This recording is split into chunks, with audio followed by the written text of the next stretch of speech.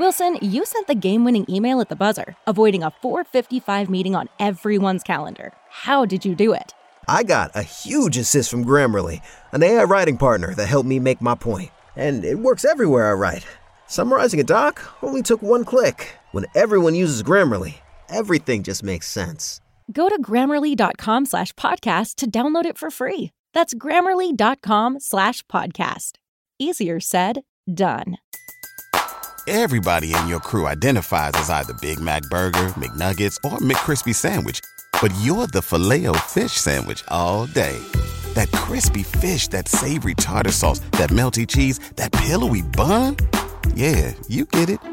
Every time. And if you love the Filet-O-Fish, right now you can catch two of the classics you love for just $6. Limited time only. Price and participation may vary. Cannot be combined with any other offer. Single item at regular price. Ba-da-ba-ba-ba. Make sense! Football Friday. Pull up a chair, put your phone somewhere, got me on a desktop, laptop, in your car, on your television set. It is a Football Friday. It's been an amazing week for the National Football League. Coming out of a holiday, we're all celebrating now the news that we're hearing from Cincinnati now with Damar Hamlin. And the fact that he was able to address his team is such great news. Those players in Cincinnati, the players in Buffalo, and people around the league can now rest. At least we're in a great place now where it looks like he's going to have full recovery. And he's got a long way to go. But I'll tell you, man, it's been really rewarding to watch how people have responded and how people have, rallied around Damar and all that. And I think it's been absolutely spectacular. I welcome you aboard. Please hit the like button. We are absolutely packed. It is week 18 of the NFL. Some games are going to look like exhibition football games this weekend, and some games have major significance. Now, the NFL came in, and they gave us a little bit of the skinny on what's going to happen in the AFC Championship game. Looks like there's going to be a neutral site for the championship game. We still have to wait and see how this thing all plays out this weekend. Boy, I'll tell you what. I actually have to give – I'm not big at doing this. I got to give the NFL kudos on how they've handled themselves this week. I think they've handled themselves with great professionalism. Surely the Bengals and the Bills have handled themselves with the Damar Hamlin story. The front office has handled the NFL story well. I got to give them kudos. This is one of their good moments, I think, and how they've handled it. See, when you're in a position like this, you're almost in a no-win, no-win scenario when you have to do something. Somebody's going to get jobbed when it comes to the playoffs. And I got to give the NFL credit. They've handled themselves appropriately, respectfully. The families have had nothing but great things to say about the commissioner and also Park Avenue. Kudos. And they're going to figure this playoff scenario out. So we're getting ready for playoff football. It is Eagles and Giants. It's always hard to evaluate a game like this when the other team's not going to show up. It's going to be the Philadelphia Eagles versus the New York JV Giants. This is going to be a JV game. So please do me a favor come Monday. Don't sit around and tell me how great the Eagles look when you're playing a JV team. This is no game to gauge whether or not you're going to go far into the postseason. The junior varsity Giants are playing. Okay? The junior varsity Giants. You're not going to see Saquon Barkley. You're just not going to see Barkley in this game. You're not going to see a lot of significant dudes that the Giants will rely on in the postseason in this game. You may see a quarter out of Daniel Jones. Other than that, the junior varsity Giants are going to be there. So, again, we'll kind of go over a little bit on what we're going to see. The Eagles have to have this game. They have to have it if they want home field advantage. In my opinion, the way they're playing right now, you don't want to have to go on the road and play Tom Brady. I don't think you do. I don't think you can win right now with the shape you're in. I do not believe you can win. Let's do this for a second. Let's take a look at some of the teams that are going to be in the postseason and match your coaching staff up versus them. How do you feel about Nick Sirianni and his coaching staff versus Todd Bowles and Byron Leftwich and Bruce Arians? I don't know. And Tom Brady? How do you feel about Sirianni versus Matt LaFleur and Aaron Rodgers? How do you feel about Kyle Shanahan and Sirianni's group? Ryan's also the defensive coordinator. I think you match up exceptionally well. Well, I don't know. The coaching job that's done up in Minnesota this year has been spectacular. I think it's going to be very interesting to see how the coaching staff matches up. By the way, coaching staffs versus some of the better teams. You think you've got a better coaching staff than Sean McDermott? You think you've got a better coaching staff than Andy Reid in Kansas City? Do you think you've got a better coaching staff than the guys in Cincinnati? I don't know. Yet to be determined. Yet to be determined. Hey, I'm not going to start the show up by saying they can't get it done. Because I mean, again, I don't really subscribe to crystal ball talk. But what we'll do here is say, I think there's a lot of pressure on that coaching staff going into the postseason. I really do. I think there's a lot of pressure on them. Look, I think Jalen Hurts is going to handle the pressure exceptionally well. I really do. Here's what they're talking about now. We're going to play Jack Driscoll at right tackle. What does it matter versus the junior varsity Giants? Want to get him a little time over there? Okay. You know, maybe this is the game. This is going to look kind of like an exhibition football game. So maybe you should put him over there. Okay? Maybe you should. Let's see how it looks. Put Mulatto over on the right side. Put Driscoll over on the left side. You want to do a little bit of experimenting during this game? The Giants aren't going to be playing their frontline guys. Why not, right? Here's what I think happens in the game. The Eagles will beat them 48-10. I'm not sure what else to say. I don't know the players that are going to be on the field for the Giants. I have no idea. You're going to see a lot of the backups. You're going to see a lot of the third team guys. You're not going to see frontline guys playing in this ball game. So should you beat them? I mean, yeah. Especially when you have the Eagle front team playing against the backups. But you never know in a divisional game. Do you? How many players should you rest? When do you take the players out? When will you know? When will you know? By the way, you might want to take your players out as soon as possible because you're only going to have 1 week, and you were counting on 2 weeks of rest.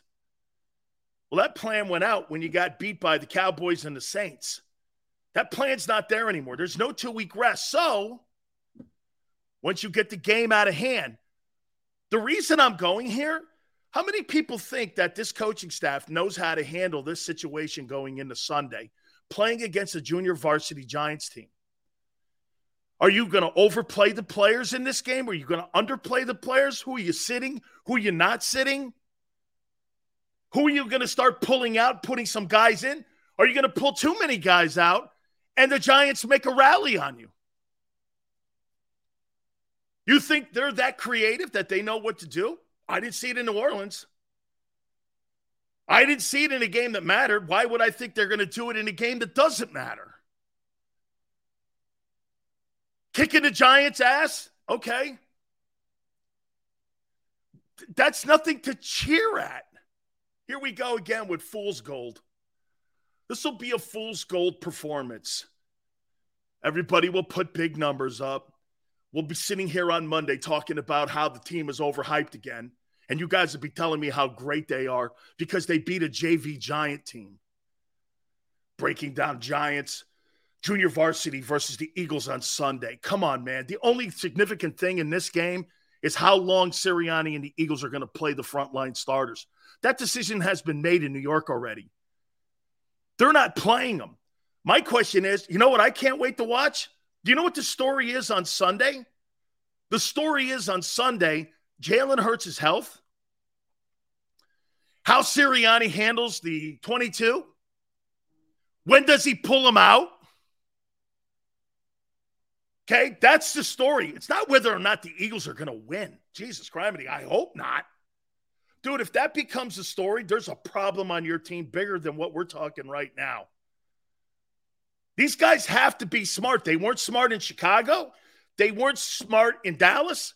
They weren't smart against the Saints. All of a sudden now, you think they're going to flip a switch and they're going to roll into the playoffs and they're going to be a dominant team? I don't buy that. I don't buy that. I don't think your coordinators match up very well against a lot of the teams with really good coaches in the playoffs, AFC or NFC. Where would you rank this coach? You know, it's funny. We've been ranking Jalen Hurts. We've been ranking Jalen Hurts in the top 3. I want to show you something here. We've been ranking Jalen Hurts in the top 3, 1, 2, when it comes to the MVP race, right? All year. Where would you rank the coaching staff with all 14 teams? Out of 14 teams, where would you put this coaching staff? Where would you put them in the rankings? I want to show you something here. The quarterback is a top 3 guy this year. He's played better than any quarterback, in my opinion, in the NFC in 2022, heading into the 2023 postseason. That's a fact. His performance has dictated that. In my opinion, he's been the biggest surprise at the position of any quarterback, top 5. You're out of your tree. This guy here, Neil, thinks that the Eagles have a top 5 coaching staff. You're not the best coaching staff in the NFC East. Washington and New York are. Are you crazy? Top 5. Got your quarterback killed in Chicago. You can't figure out your backup. You can't know anything on how to use your Pro Bowl running back. Are you insane? Top 5. Give me a break. Absolutely. Washington beat your ass, Travis. Outcoached you in the second game. Tell me I'm wrong. The Washington Commanders outcoached the Eagle coaches in the second game once they got a good look at you. 12 sacks in game 1, turned around and beat your ass. How do you go from the moon to the sun in 3 weeks? How do you go from looking like that where you had 12 sacks and getting beat the next game? Coaching. That's what it's called, kid. Coaching. Got beat by Tyler Heineke. Well, you got beat by good coaching, too. Where would you truly rank? Where would you That's right. He goes, where's he now? He's at home. You got beat by 2 shitty teams this year, Washington and New Orleans. 2 shitty teams. Congratulations. That's something to put out there. Here. Your most impressive win this year is against the Vikings. And your 2 most you got more disappointing losses than you do impressive wins this year. Tell me I'm wrong. Hey, is that a fact? The Eagles have more disappointing losses than impressive wins.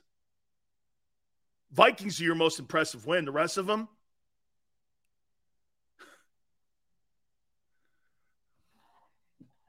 Right? Where would you rank your coaching staff? Let me think. If I had to put Sirianni's coaching staff with the top 14 teams in the playoffs that are going to be in the playoffs, both AFC and NFC, 10, 11, somewhere down there, 10 or 11, 10 or 11. You're going to go into the playoffs with a coaching staff that couldn't coach Temple. I am so looking forward to the playoffs this year. I want to see. Here, I'm going to tell you this too. I'm going to compare Sirianni to somebody. Are you ready? I'm going to compare Sirianni to somebody. I'm going to compare him to Matt LaFleur. How many people think Matt LaFleur is a good coach, or do you think it's more Rodgers? I think it's 75% Aaron Rodgers. I don't think Matt LaFleur, I don't care what his record says. I don't think that guy's a good coach. I think he has a knee-jerk reaction. I think he's emotional on the sidelines when it comes to his play calling. I think his situational play calling is suspect at best. His handling of the halves are horrible going into the 2-minute drill at the end of ball games. His handling of timeouts, all of that. I question him. This guy's got a sensational record. If you look at it, you're like, wow, that's Rodgers. Rodgers is, when that guy's not on that Packer team, Matt LaFleur will be exposed. I promise you. Look at how Belichick somewhat is being exposed in New England. He looks, can I tell you this about Belichick? Belichick looks like Cleveland Belichick. He looks like the guy that was in Cleveland. That's Cleveland Browns Bill Belichick now in New England. Because he doesn't have a top-flight quarterback. He's got a good dude. Mac Jones is a dude. He's good. He's above average. You're going to win games with him. But that's not an exceptional roster up there. That's not an exceptional roster in New England. Now, some would say Sills, 22 years. They kept it together. Don't you think there's going to be some downtime after the Brady era? I do. And he's somewhat keeping it afloat. That's why I'm not in any move to do anything with Belichick, because you got to give him the chance to rebuild this thing. It's not going to be overnight. It never is. Unless you're Howie and you go get free agents. Howie is sensational. And I said this to you. Howie is sensational at free agency and cutting deals. He's sensational at it. He's a great cover of mistakes. That's what, you know what? I think that's Howie Roseman's true strength as a general manager, is how he handles himself. I completely think he's a guy that does this. I mean, look, we make a mistake here. We got to go get a wide receiver. And the quarterback's not making any kind of money right now, so let's just go out there and let's get A.J. Brown. And remember something, Devontae Smith a year ago, people were looking at the numbers going, hey, he's good, but I think we need more. That's why they got A.J. Brown. They went out. They think they needed another playmaking wide receiver, and they ended up going out and getting him. It was quite costly, but they did. They did. Sirianni's currently the betting favorite for Coach of the Year. Good luck to you, guy. I don't think he's shit. He's too emotional. He's not the betting favorite. I actually have the betting favorites for the Coach of the Year. You're wrong, as usual. Arthur goes, Big Sills changes his mind like underwear. Really? No, player's performance changes my mind. If a guy gets better when you have a take on something and a player got better, should I sit there and keep saying that he sucks? Or should you say this, the kid's getting better? Dude, I'm more of an observationist than a sports talk guy. Whatever's going on, I observe. And if players get better, you give them kudos. If players start sucking, you tell the truth. That's the problem that some people like Arthur and other people have. Arthur, I appreciate that. Thank you. That's all, Arthur, it is, really. Arthur, it's player performance that changes opinions, not me. Jalen Hurts has gotten so much better this year. Is that true or not? Okay? Watch this. You say never all the time, though. Devontae got 100 yards. Bro, how many times do you want to hear? I said I got that wrong. I didn't get Hurts wrong. Never throw for 4,000 yards. Ever throw for 30 touchdowns. Ever. You're right. I got the receivers wrong. I got the quarterback right. He ain't throwing for 4,000 yards. Dual threat. Hurts got hurt. Duh. That was the point, Chris. That was the point. dual threat doesn't play full seasons. And he doesn't have the skill in his arm to be able to put $4,000 up. Allen can miss games and still put 4,000 yards up in his sleep. Ever Kid ain't thrown for 4,000 yards in his life. Triple threat. Dual threat. Those dual threat guys, man, are going nowhere. NFL Coach of the Year, I want to hit on that. Also, Rookies of the Year, offensively and defensively. We have the current draft order. I want to get to that because I think that's going to be great. The MVP race. By the way, this is the betting odds. Somebody just brought this up.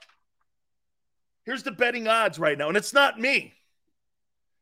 Because there were over 150, I got this list, over 150 sports writers who vote for the MVP.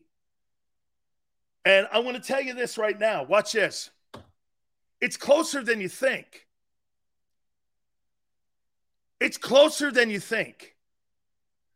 Allen is a stud. I wrote down some of the great years, too, for quarterbacks this year. What a stud. Absolute stud, man. Here are your MVP candidates and where they sit going into the final week of the NFL season. By the way, Merrill Reese will join us at 5:30 Eastern Time. Legendary voice of the Eagles. This is sports writers and their votes who were polled by NFL people. You ready?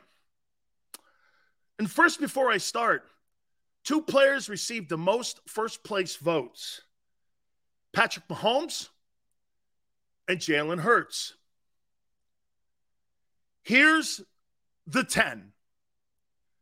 Tyreek Hill received 1 vote. 10th. Micah Parsons received 1 vote. 9th. McCaffrey. Christian McCaffrey is 8th. He received votes. Plus, others voting him first, second, or third, or fourth, or fifth, or sixth, or seventh, or eighth, like that. That's how it works. Number 7, Justin Herbert. What a year he's had. 3 votes. Number 6, voters that were polled for the current MVP race heading into the final seasonal game. Nick Bosa, 6th, received 4 votes. Number 5, Justin Jefferson, Minnesota Vikings, received 9 votes. These are 9 first-place votes. 4 first-place votes. 3 first-place votes. I don't get that Micah Parsons vote. Number 4, Josh Allen, received 27 first-place votes. Really? And here are the top 3 favorites heading into Week 18. And the guys who received the most first-place votes, plus the voting itself. Number 3, Jalen Hurts, received 30 first-place votes. Number 2, Joe Burrow. Wow. Whew. Number 2, man, that guy's great. Number 1, Patrick Mahomes. So it's Hill 10th, Micah Parsons 9th. These are voters. This isn't Vegas or Atlantic City. Number 8, Christian McCaffrey. Number 7, Justin Herbert. Number 6, Nick Bosa. Number 5, Justin Jefferson. Number 4 is Josh Allen. Number 3 is Jalen Hurts. Number 2 is Joe Burrow, Joey Bay. And number 1 is Patrick Mahomes. That's pretty much the way it's probably going to finish up. And if Burrow, it's probably going to finish up that way.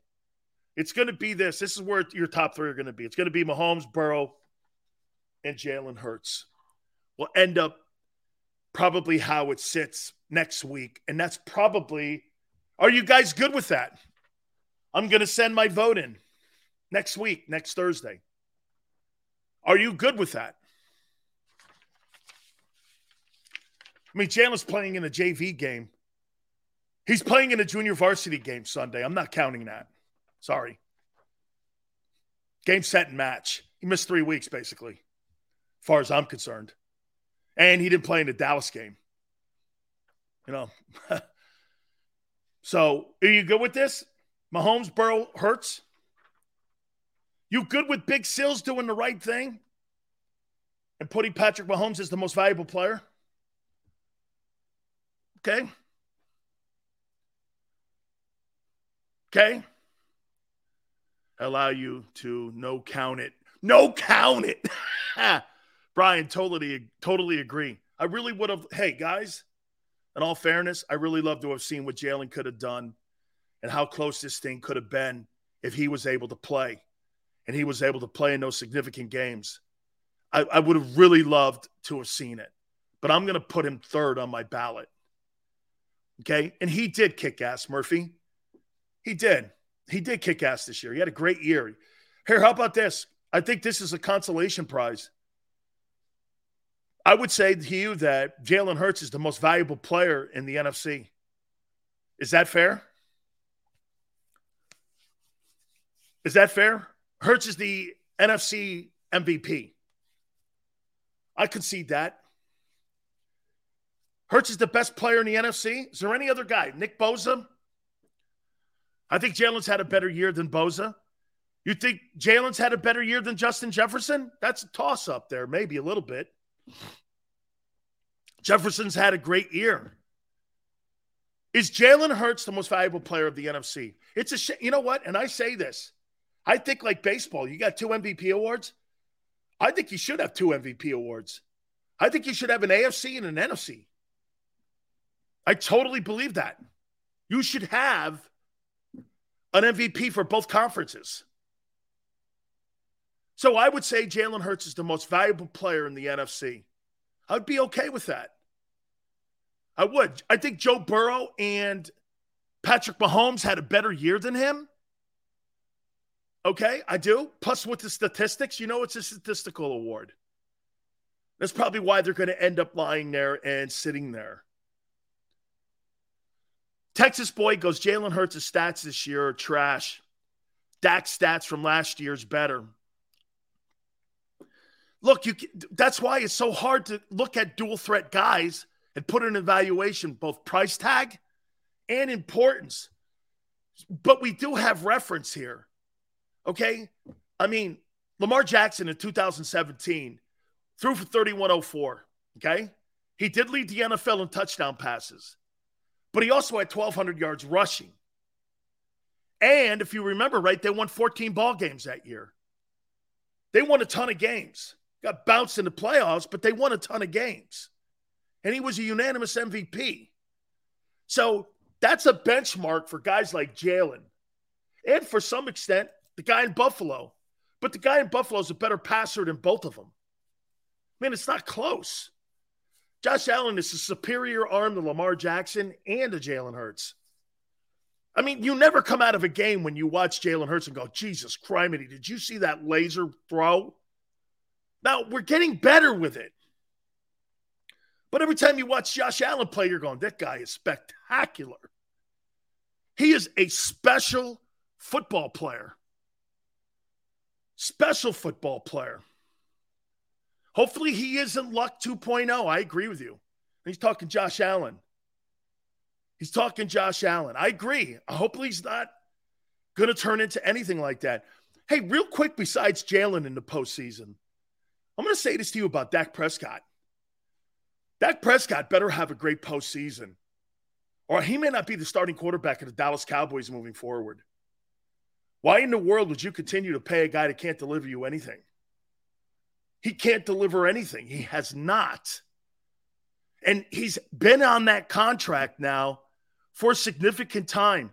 If the Cowboys, what it's lining up to be, the Cowboys, hey, by the way, you may play the Cowboys or the Buccaneers in your opening round.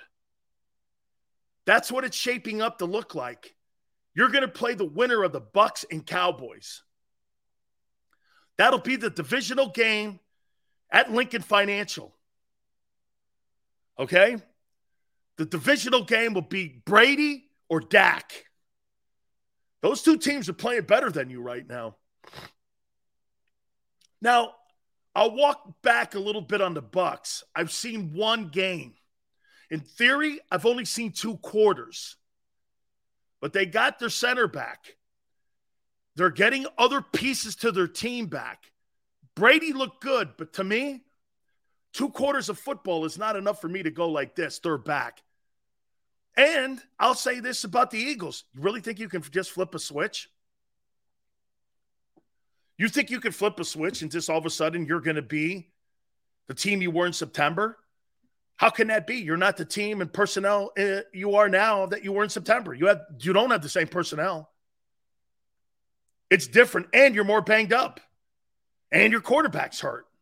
Your quarterback's playing hurt.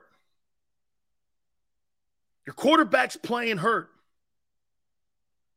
Jalen, his best throws aren't necessarily laser-based. I think Jalen's best throws are more about placement than velocity. He's getting better at that. We saw a couple throws, Tone, in the Chicago game that were absolutely great throws. I think one of them got called back, dropping it in over the shoulder to Devontae. He's getting better on the touch passes. You could see he's working on it. You could see he's working on – Peyton Manning was a placement passer. He didn't have a big arm. So what do you have to do when you're a guy like that? You got to constantly work on throwing the ball. But see, he doesn't really throw to, 2,000-yard receivers would not predicate what I'm going to say. So I'm going to erase that there. There's 2 1,000-yard receivers. He has been able to spread it around. That would be a contradiction, and that wouldn't be fair if I said that, well, guess what? Jalen can't spread it around. I think it's the play calling that looks suspect to me because you got 2 1,000-yard receivers. You got 2 – hey, how's this? You got 2 1,000-yard receivers, and yet your quarterback got hurt running the ball. Why?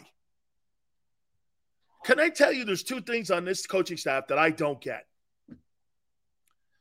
You keep telling me you have the best corner duo, right? And you refuse to play man. Then you guys tell me we have 2 1,000-yard receivers, okay? And your quarterback gets hurt running the ball. Why? How can that be? How can you have 2 1,000-yard receivers and your quarterback hurts his shoulder running the ball? Joe Burrow's not going to hurt his shoulder running the ball. Joe Burrow's not looking to run the ball. Cincinnati doesn't look to have Joe Burrow take off in space. Okay? How can that be? How can your quarterback be hurt because he ran the ball and you have 2 1,000-yard receivers? How is that possible? It's a contradiction of what you've done this year. And 1,000-yard running. Dude, add that into it. Here, wait a minute. Look at this. So your quarterback missed significant seeding games because they had him running. And you have 2 1,000-yard receivers and 1,000-yard back. You're trying to tell me that you have a top 10 coaching staff? One of these idiots think he's the top 3 coaching staff. You think that's top 3? How is your quarterback hurt? How is he hurt?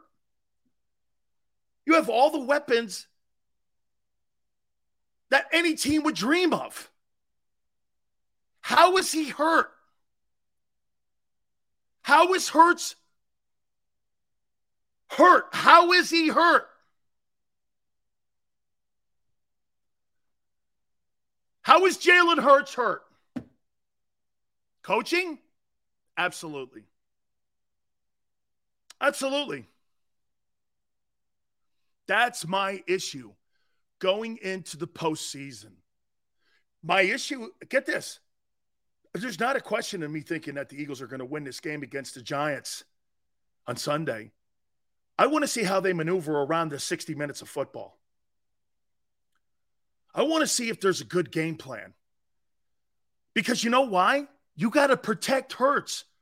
Let me show you what's going to happen in this game on Sunday. There's going to be a lot of backups that are going to be playing in that Giant game, right? What a better way to make a name for yourself taking Jalen Hurts out. Some of these kids are going to play hard because they're playing for jobs.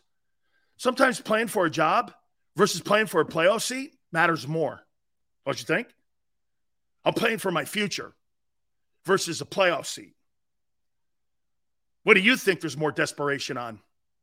Playing for your gig or playing for a playoff spot? Okay? Sometimes when people have to fight for survival and you're fighting for survival, those are the ones you got to be nervous about.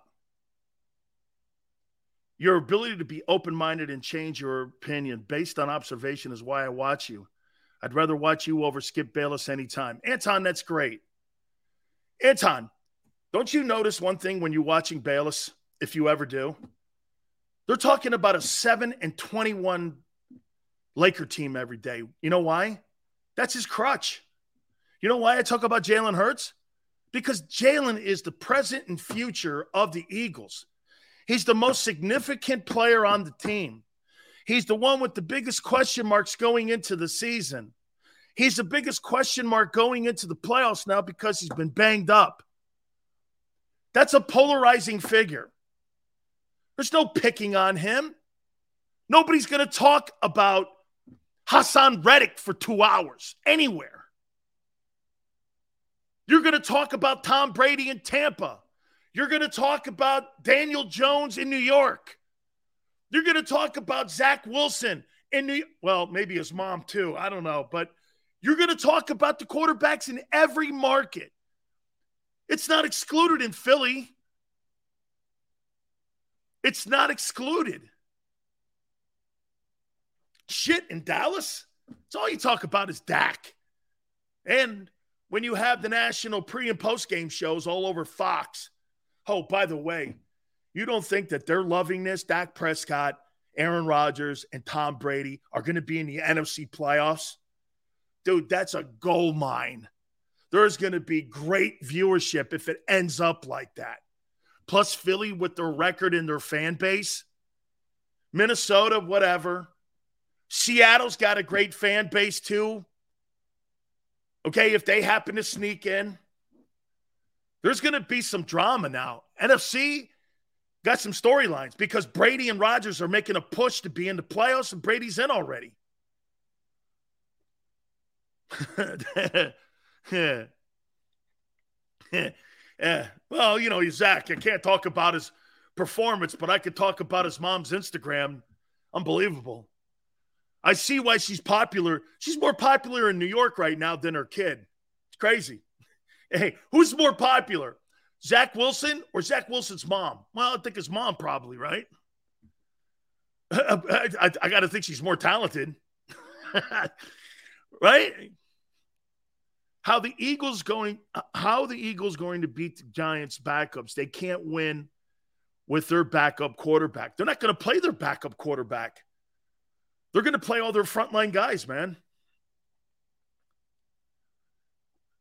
Dan, you was right about if a player dies in the NFL would be licking their chops. Eagles, it's a sick comment, though, but you're right. It's sick. You know, this Damar Hamlin story has been great. Absolutely spectacular this week in the fact that we're seeing recovery now. We're seeing recognition. We're seeing, you know, him putting his arms up, talking to his family. Those are all great things. Okay? Those are all spectacular things. Do you think the NFL's – hey, let me ask you this. This Damar Hamlin story, do you think the NFL is any less popular than it was prior to Monday?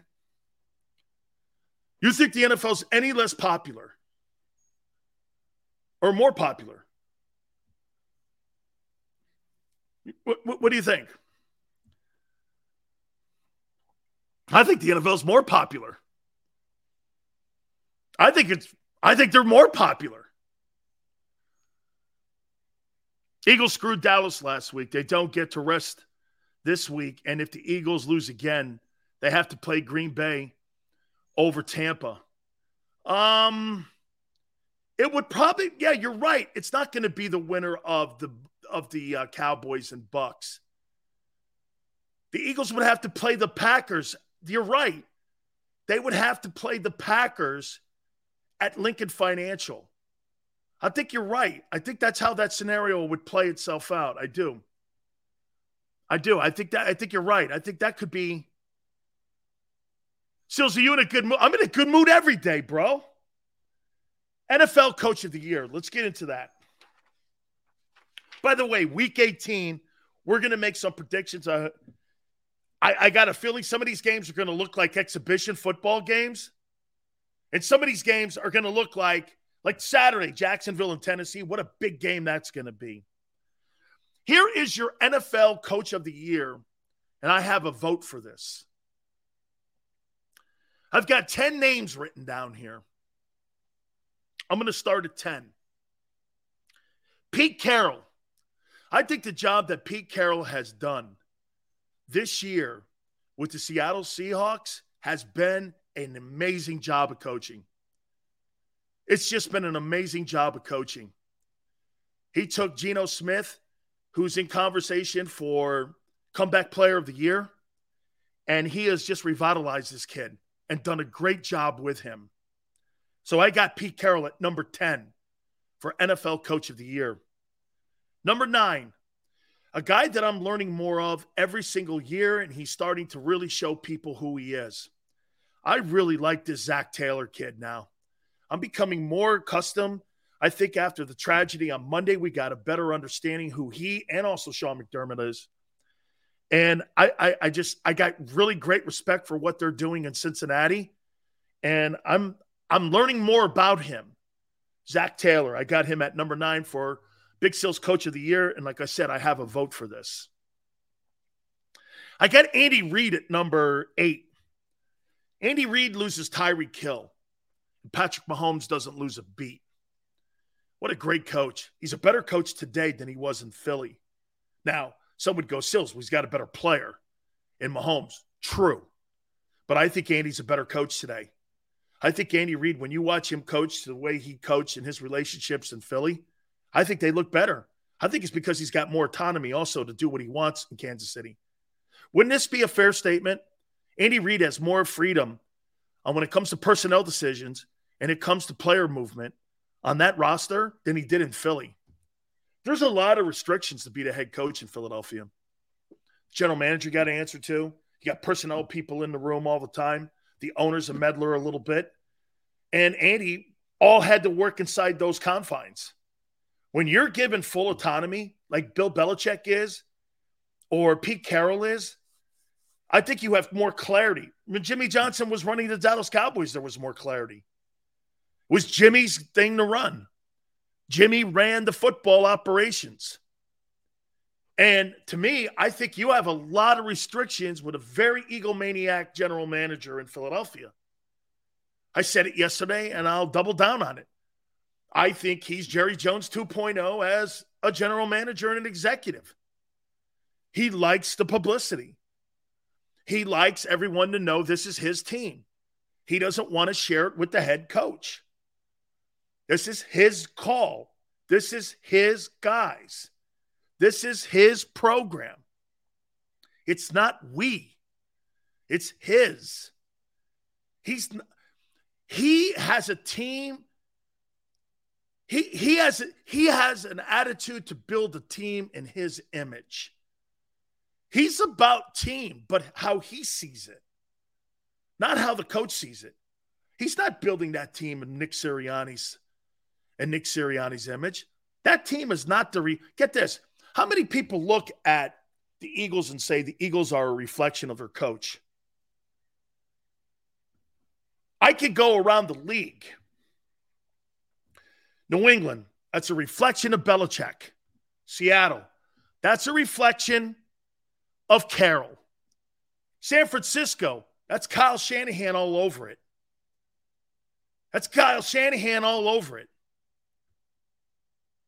That football team in Philly, okay, it resembles the general manager more than the coach and how it's run.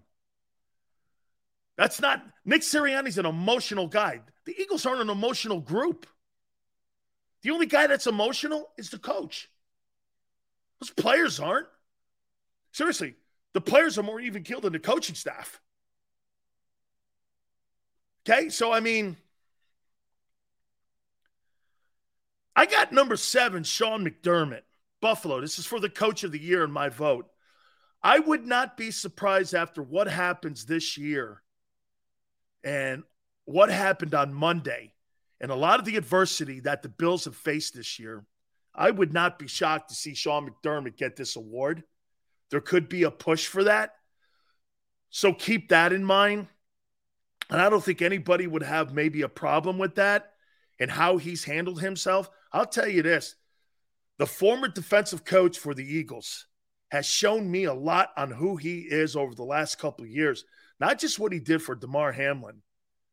Dude, walking over to Zach Taylor said this. The first thing out of Sean McDermott's mouth, he went like this and he said, I have to be with Damar. I can't coach this game. And he goes, right. And you know what Zach Taylor did? As soon as he said that, I knew immediately which way this thing was trending. And I just said, okay, because our guys felt the same way. And he goes, he showed me everything who he is. Let me tell you something. How a coach handles himself in adversity like this, in situations like this, will galvanize an entire locker room. The Bills are going to win a Super Bowl. The Bills are going to win the Super Bowl. I predicted it. They're going to beat the Eagles in the Super Bowl. I was right from day one. They're going to win it. They're going to win it. And they're going to win it because if that kid had died, we got a different conversation here. But because that kid's coming out of it, the Bills are going to win the Super Bowl. The Bills are going to win it. That football team is going to play like their hair's on fire. There's a purpose that's higher than football. It's God calling.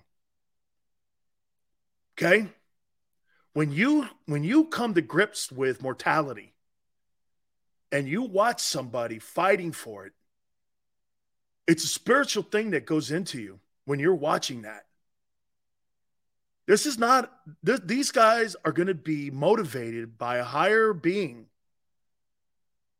Now that kid's pulling out of it, how could you not play with your hair on fire?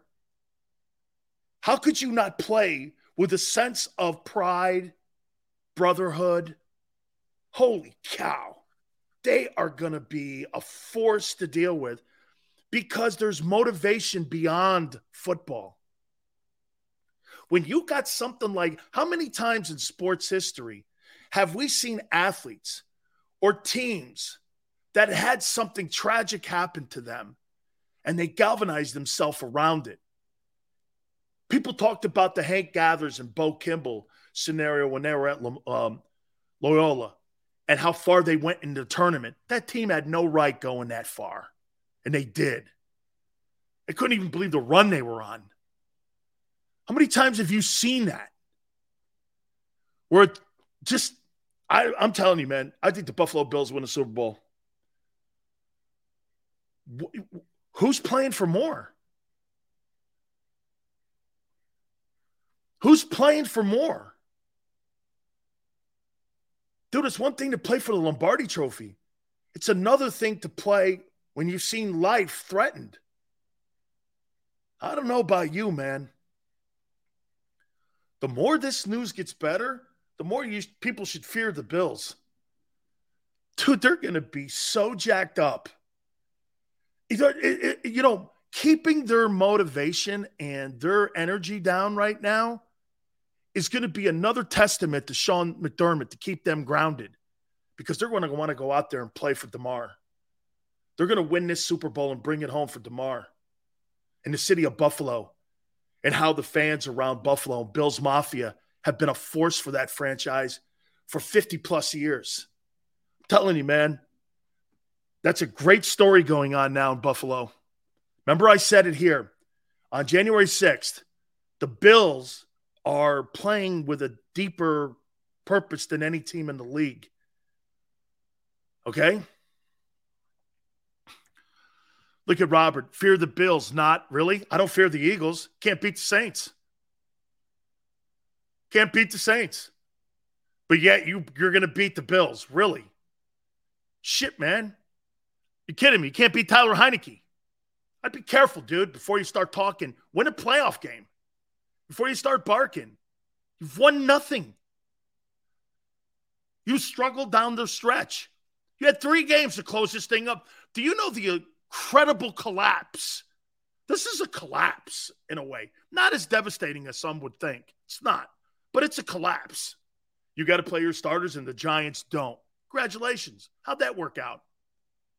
We're going to get home field. Okay. But you were hoping for 2 weeks. Not 1. You were hoping for 2 weeks off. Not 1. So it really doesn't matter. You got to play your... You're one of the only teams that's in a position to win their division outside of Jacksonville and Tennessee. Kansas City wrapped up their division. Minnesota wrapped up their division. Right? They wrapped up that stuff. San Francisco wrapped up their division. The Eagles haven't. Buccaneers wrapped up their division. They don't have to play, but the Eagles do? Wait a minute, I thought you had the best record. How come every division leader in the NFC doesn't have to play their starters this weekend except the Eagles? You're playing good. Last team to win their division. Do you understand that? You're the last team. Even the Bucks. Even the Bucks. They won it last week. How you doing? How you doing? You're the only division leader left that's got to play their guys in week 18. Good grief. At number 6, I got Kevin O'Connell. I think he's done a nice job in his first year coaching Minnesota. Really do. We are the toughest division. Come on, Sills. Oh, that's your excuse? That's your excuse. You're the toughest division. Really. You're the toughest. So you think Dak, you think the Giants are going places.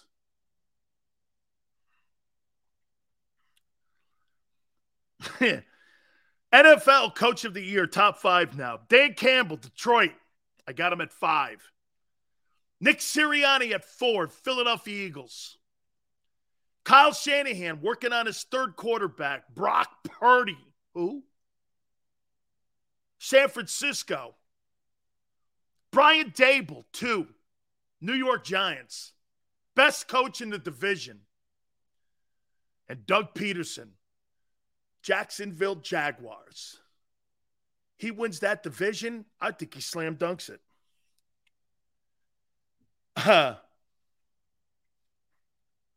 Okay?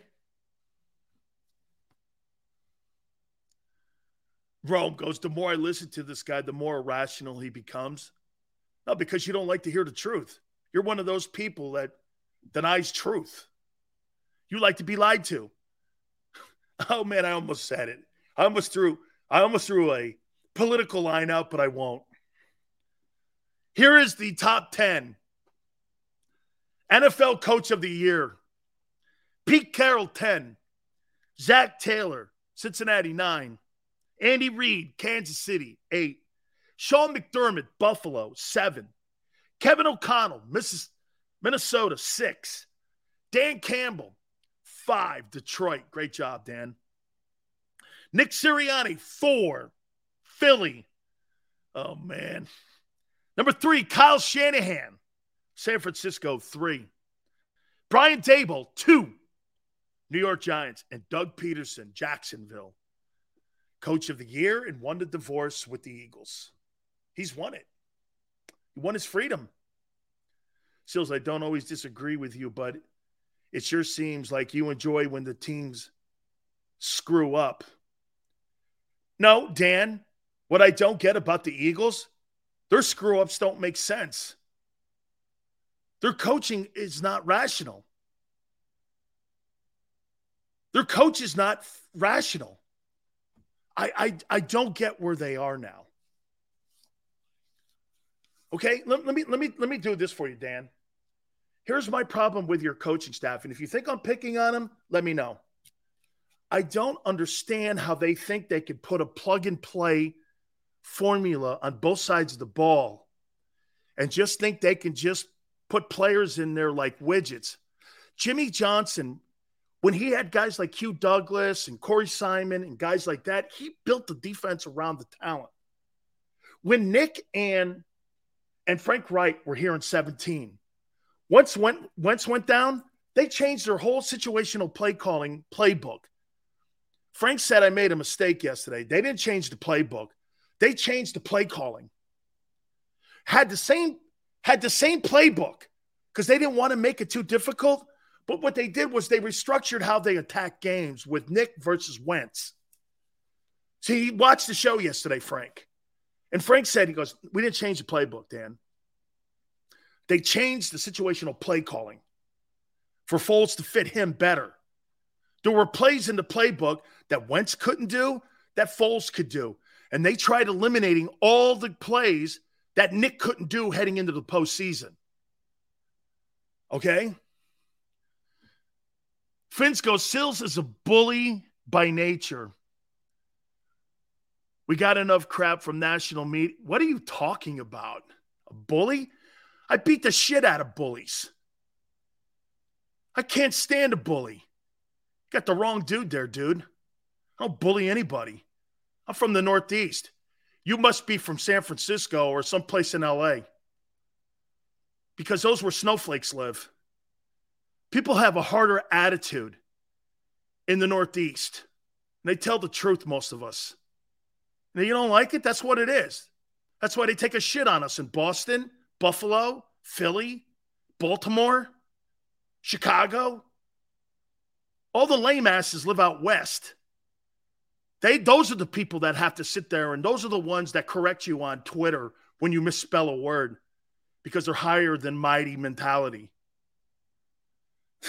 Yeah, I love those guys. Those English teachers on Twitter. Who cares? Really?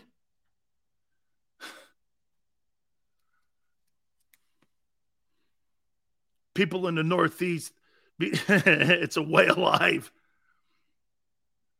Listen, there's a lot of great folks that I know in LA and up in San Francisco, a lot. But, man, it's weak-ass sports talk. It's the worst on the planet because they talk in generalities and they talk in snowflake talk. I mean, it's crazy. You got to be soft with them because you don't want to hurt anybody's personality or their feelings. I don't care about that. I think some of you don't understand. Having your feelings hurt? Buy a dog. Buy a dog. Eagles coaches are morons. Everything in the world suggests to run versus the Bears. Thank you. Eagles truth. Stats, weather, quarterback off. Dude. They got him hurt. Thank you. Then miss you running. This guy, Eagle Truth, it's exactly what's happened the last 3 weeks. Eagle Truth, that's a guy who watches ball. You don't have to be an offensive guru to see that. That's exactly what's happened. I can't unsee the Saints game and the incompetence when the game was in the coach's hands. I lost all faith in making this. No, Bill, don't do that. I'm not saying they can't. Bill, I'm not saying at all they can't make the Super Bowl. Sills, Trevor Lawrence or Dak? Trevor Lawrence. I'll take him every day over Dak Prescott. Give me Trevor Lawrence. I see more talent. I see more talent with better coaching and Trevor Lawrence. Who wouldn't take Trevor Lawrence over Dak Prescott? You're crazy. What's Dak won? You know, if I throw that out there about Jalen, what's Dak won? A playoff game against Seattle? I don't know. What's he won? He's got one playoff win. He's got one more playoff win than Jalen. I mean, what's Dak won? I would take Trevor. Dude, let me throw some of these numbers at you here. I got some of the top quarterback performances outside of Jalen Hurts. I want to hit on that. We'll take a look at some of these numbers. I'm telling you, Trevor Lawrence had a spectacular year. I got to give it to my guy, Merrill Reese, too. Merrill Reese, at the beginning of the year, said Doug Peterson's going to win the Coach of the Year award. Trevor Lawrence hasn't won shit, I know. This is his second year starting. In his second year starting, he's going to take the Jaguars to the postseason and win a division crown. I don't know. Pretty good. If you think your boy's good, and he's a better dude, who would you take? Trevor Lawrence? Hey, I got a great question before we go to timeout. Who would you take? Trevor Lawrence to build your team around, or would you take Jalen Hurts? Who would you take? Who would you take to build your team? Jalen Hurts or Trevor Lawrence? Who would you take? Hurts. 3,400 yards. Can't stay healthy. Hurts. Look at these guys. Who would you take? Trevor. Hurts. Oh, man. You would take Trevor. Oh, my God. Oh, man. Jalen has vastly improved skills. Yeah, but he doesn't have the skill and the passing skill set of Trevor Lawrence. He does. Watch Trevor Lawrence throw the ball and then watch Jalen. It's night and day. That's a franchise quarterback. That's a franchise quarterback. Hurts. Trevor's a much better passer. I could ask 10 NFL people that question, and they would answer Lawrence. They wouldn't put Hurts in there. Trevor's on the Dak level? I don't think so. Absolutely not. I'm not talking MVP. I'm saying who'd you build your franchise around? If you lost a wide receiver, if you lost A.J. Brown, who's the wide receivers in Jacksonville? Can somebody help me? Who are the wide receivers? Do they have any? I know they got Etienne running the ball. Can you imagine Trevor Lawrence with Devontae Smith and A.J. Brown and Dallas Goedert? Their tight end's pretty good. The Jags have a good tight end. Who's the wide receivers in Jacksonville? Who do they have? Christian Kirk's a good tight end. He is. He's pretty good. Who's their wide receivers? It's not A.J. Brown talent or Devontae Smith talent. Jalen threw for 3,400 yards with that talent. Trevor Lawrence would throw for 5,000 yards with that talent. Trevor plays in the worst division and in a better conference. The Super Bowl is going to come out of the AFC. It's not going to come out of the NFC. You crazy? Quarterbacks are all over there in the AFC. This is a quarterback league. This is a quarterback league. All the best quarterbacks are in the AFC. Can you imagine Allen without Diggs?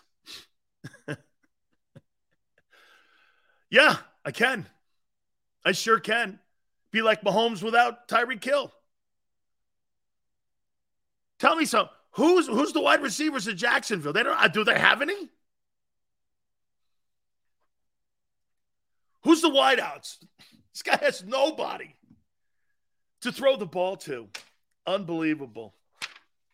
Man, we got a ton to get to still. Merrill Reese, hour number 3. Defensive Player of the Year, our award, and we'll vote for that. Our Offense and Defensive Rookies of the Year, Week 18 of the NFL. Also, the draft order. And the comeback. Oh, my God. I got it for you. An Eagle is up for a massive award. I vote on this one, too, with the NFL Alumni Association. This is pretty cool. And I saw his name on the ballot. And he's getting a lot of recognition, this Philadelphia Eagle guy. And I want to hit on that. We'll start the hour number 2 off on that. Please hit the like button. Keep it here on the National Football Show. When it comes to the fight against insurance companies, large corporations, and the healthcare industry, Injured victims are always the underdog. But that doesn't worry us. At Messa & Associates, we're an injury law firm from Philadelphia, and we come to fight. Our clients know that they've got representation with a chip on its shoulder, and it's the same chip that makes Philly the toughest city in the country. Call 215-568-3500 or visit us online at messalaw.com. Messa & Associates, the toughest injury firm in Philadelphia. Go for the beers, go for the cheers, go for the hit and the hits, go for the scene, go for the screens, go for the gallery, go for the win, go to Ocean.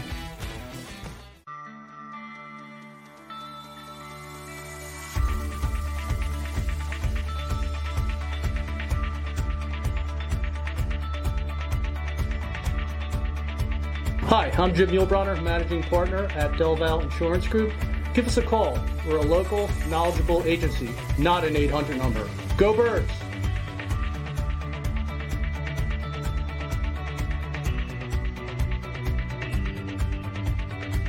Number 1, Jeff D'Ambrosio. Destination Downingtown is rolling back prices for a December to remember. For a limited time, you can own, not lease, brand new 2023 Jeep Wranglers for only $30,995 or $339 per month. New Rams starting at only $30,995 or new Ram 1500 Bighorn Crew Cabs $189 per month. Zero down can deliver. Get the price you want, the selection you need, and the VIP treatment you deserve. Jeff D'Ambrosio, Destination Downingtown, Big Finish Sales Event.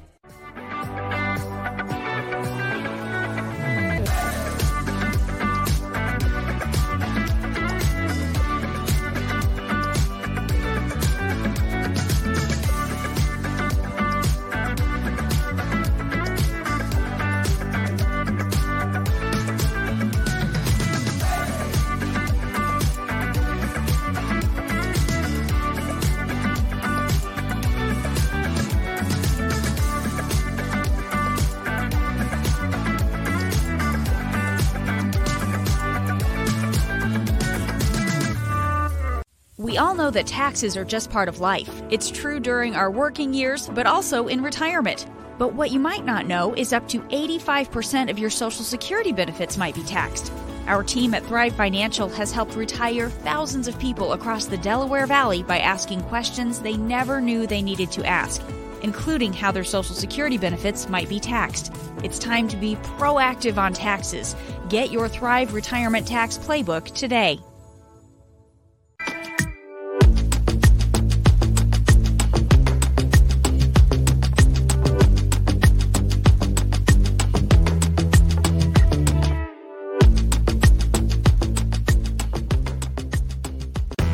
Show with Seth Joyner. I knew that they had a running game. Derek Gunn. He has put in the effort. Devin Caney. Had we not won the Super Bowl, what would we be saying? And Mike Missinelli. Well, you know who Philly is. Post game, now streaming on the 6ABC family of apps.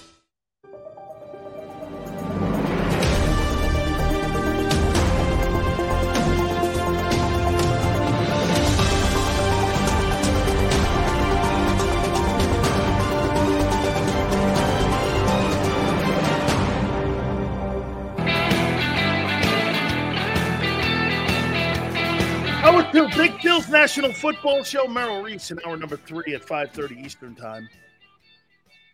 Before I get into a Eagle guy that may win a prestigious award and some of the best passing quarterbacks this year, how many people had a problem with A.J. Brown throwing Gardner Minshew under the bus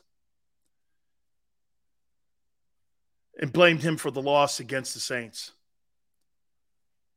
How many people had a problem with that? Players going in on a guy in the locker room. How many people had a problem with that?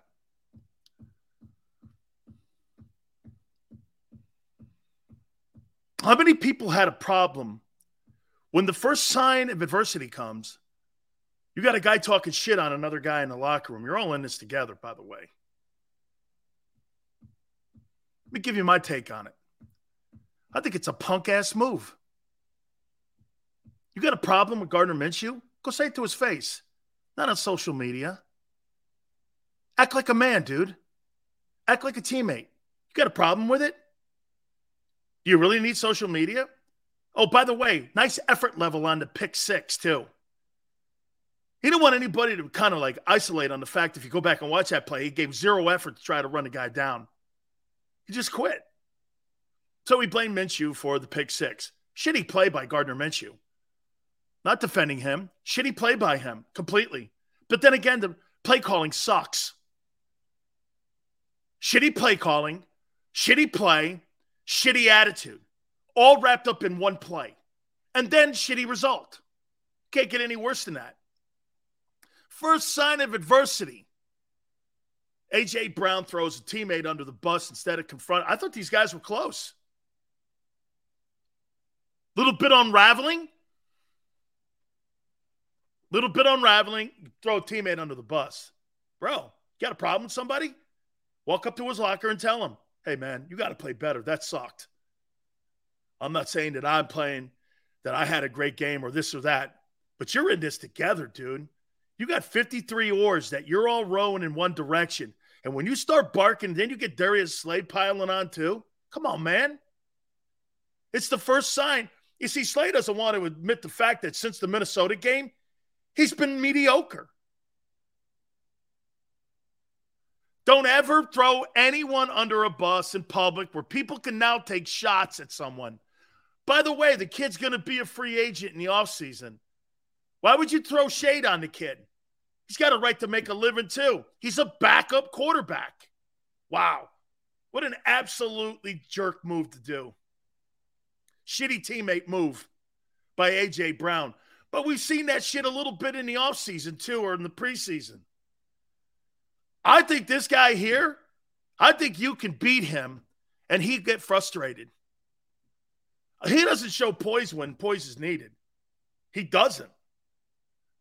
I think there's a streak in him that shows me that a little bit he can come unraveled. I think that shit's a sign of things, not for the team. I don't think the team has got a cancer. I don't. I think the team is too strong for that. Him, I'm not a fan of A.J. Brown and his personality. I'm a fan of his play.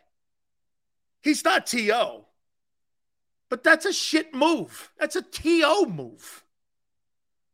T.O. would say shit like that. He sucked, not me. What's the difference? What's the difference on T.O. throwing McNabb under the bus and A.J. Brown throwing Gardner Minshew under the bus? What's the difference? There is no difference. Tell me I'm wrong. Tell me I'm wrong.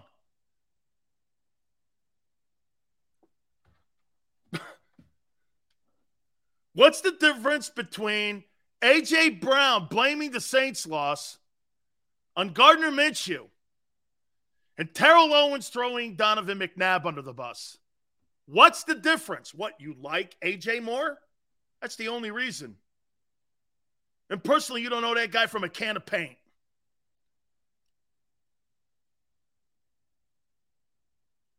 What's the difference? If I'm wrong, what's the difference? What's the difference? Yeah, you know what? I said it. Bad play call, bad throw by Minshew, incredibly awful reaction by AJ, not at least give an effort to run the guy down. And then at the end of the day, when asked the question, he blamed the loss in the pick six on Gardner Minshew. What's the difference? McNabb wasn't a backup, so you take shots at backup quarterbacks knowing he's not the talent of Jalen Hurts. That shows me a lot more about him than at least T.O. had balls to go after the starting quarterback instead of going after the backup. That's a shitty move. Probably the worst moment of the year for the team, as a team. Singling out a player and blaming him for a loss is not cool.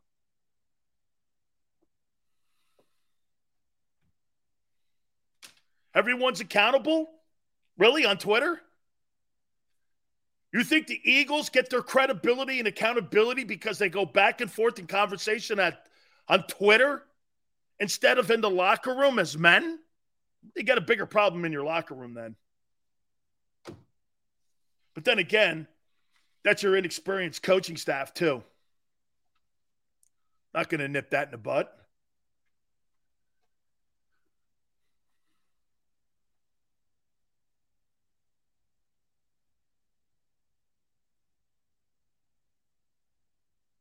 Sills, you're a liar. Straight up, dude broke down the play and didn't throw. Yes, he did.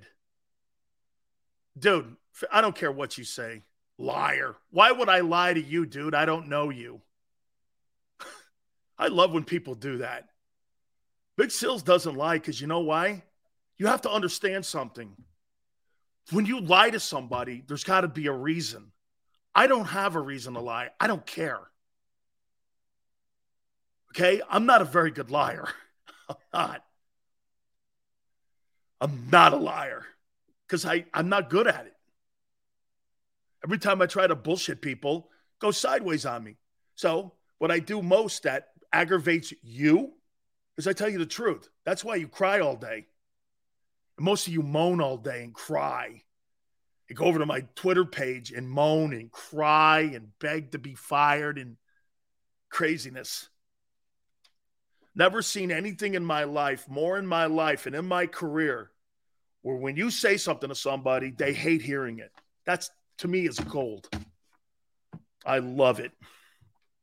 Here are some before I get into the comeback player of the year, here is some of the great performances throwing the ball this year. And some of the surprise ones. Trevor Lawrence is on this list.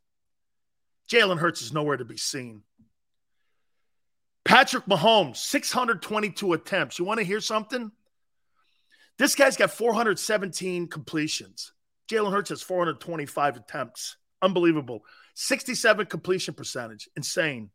5,048 yards. 40 touchdowns. 12 picks, 105.2 quarterback rating. Amazing season. MVP, congratulations. Look at Justin Herbert, 662 attempts. 452 completions. I mean, blows away even the attempts by Hurts. 66.6 completion percentage. 44.66. 23 touchdowns. I'd like to see that higher. 10 picks, 92.4 quarterback rating. That's a talent right there. Here's Joe Burrow. 564.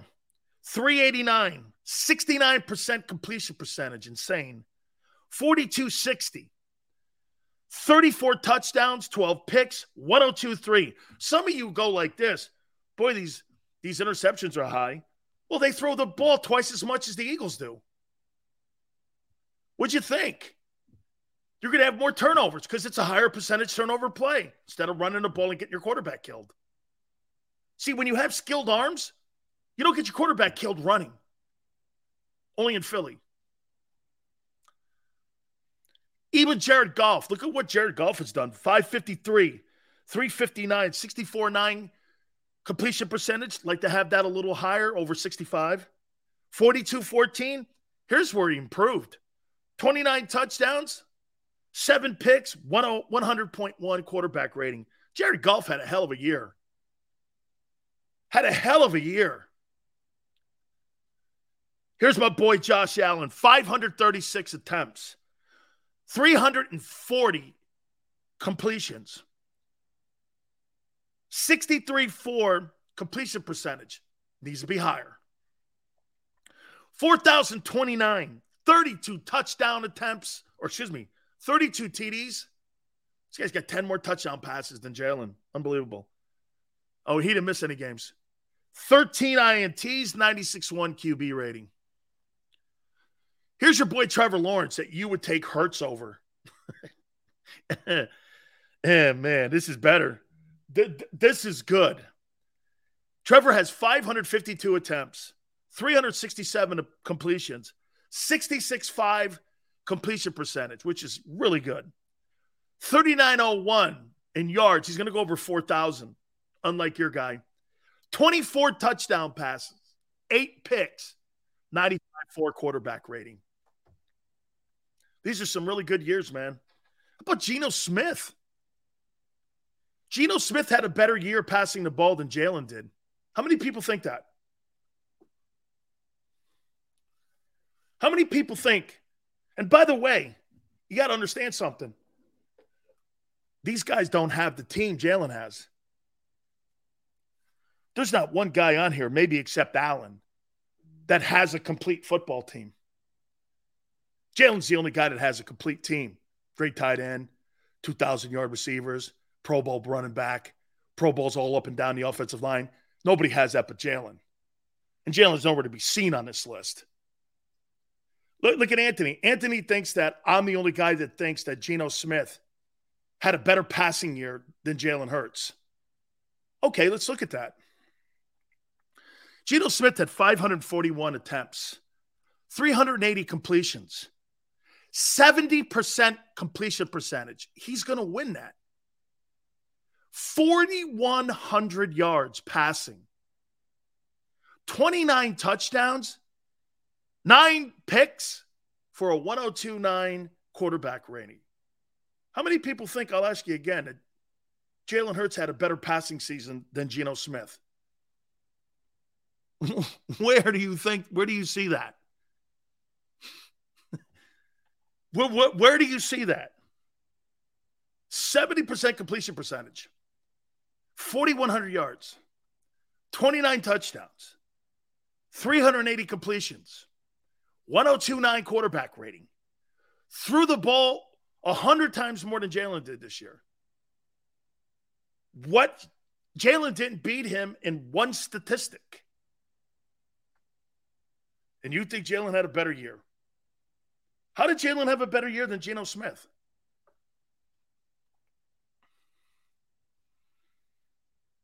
Okay? Wait a minute. Let's look at it. Let's be fair. I said, did Jalen Hurts have a better passing season than Geno Smith? You guys said I'm crazy. I don't believe that crap. Well, let's take a look at it. Jalen Hurts statistics.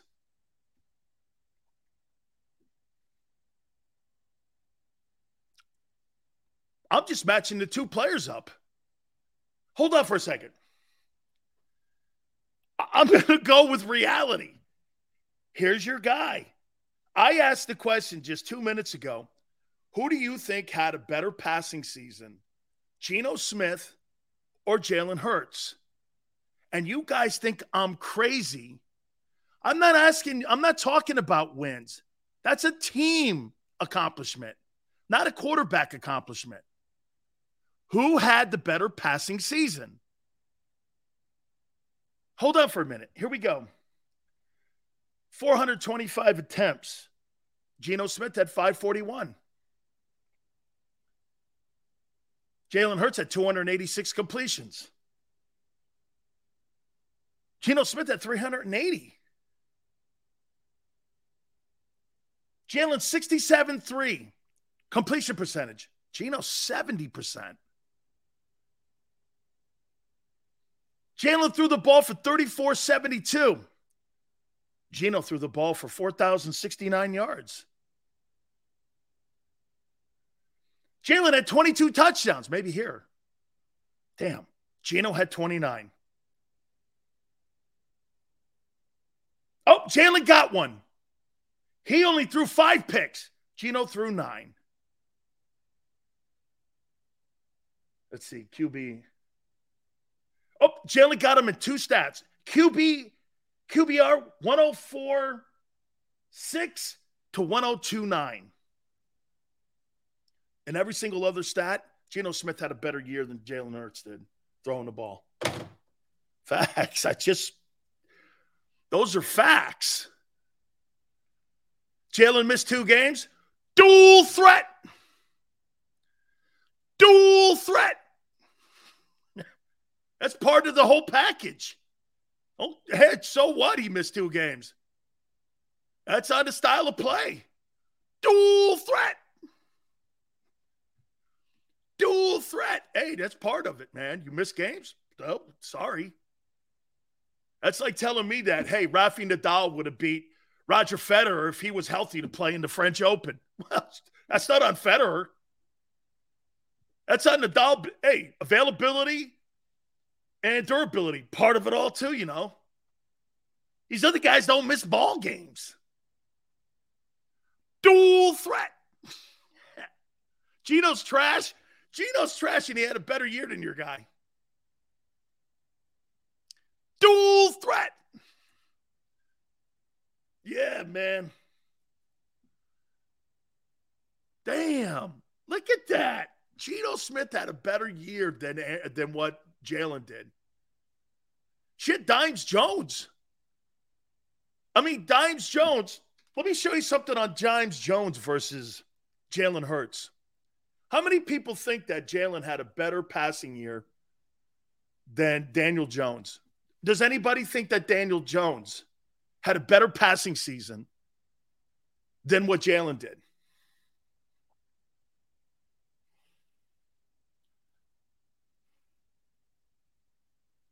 Does anybody?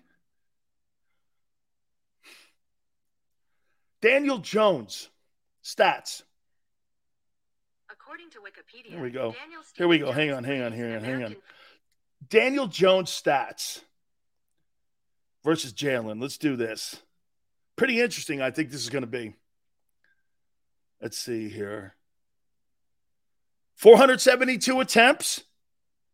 425 attempts for Jalen. 317 completions. Wow, Daniel Jones has more completions than the dual threat guy. 67-2. Holy cow. This guy's got the same completion percentage as Jalen. This guy's got 3,205 passing yards. So he's 195 yards shy of Jalen's number of 3,400. He's got 15 touchdowns. Jalen's got 7 more. He's got 5 turnovers. Pretty same. Wow, look at that. This thing's closer than I thought. Wow. This thing is way closer than I thought it was. Good for you, kid. Dimes Jones, man.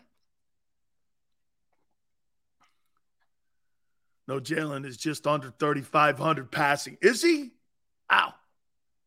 There's a guy at K-State also who's just under 34. Steele's been wrong all year. Really? I said he wouldn't throw for 30 touchdowns and get to 4,000 yards. How's that wrong? I was wrong about 2 and 5 and the receivers. I'm not wrong about your coaches. I'm not wrong about your coordinator. I'm not wrong about your offensive coordinator. Have you not seen the last 3 weeks? 2 things. 2 things. And I predicted your asses to go to the NFC title game. You better hope I'm not wrong. You better hope I'm not wrong in this one. Look at Geno, man. Geno has a better year. Oh, my God. Wow, I never thought that.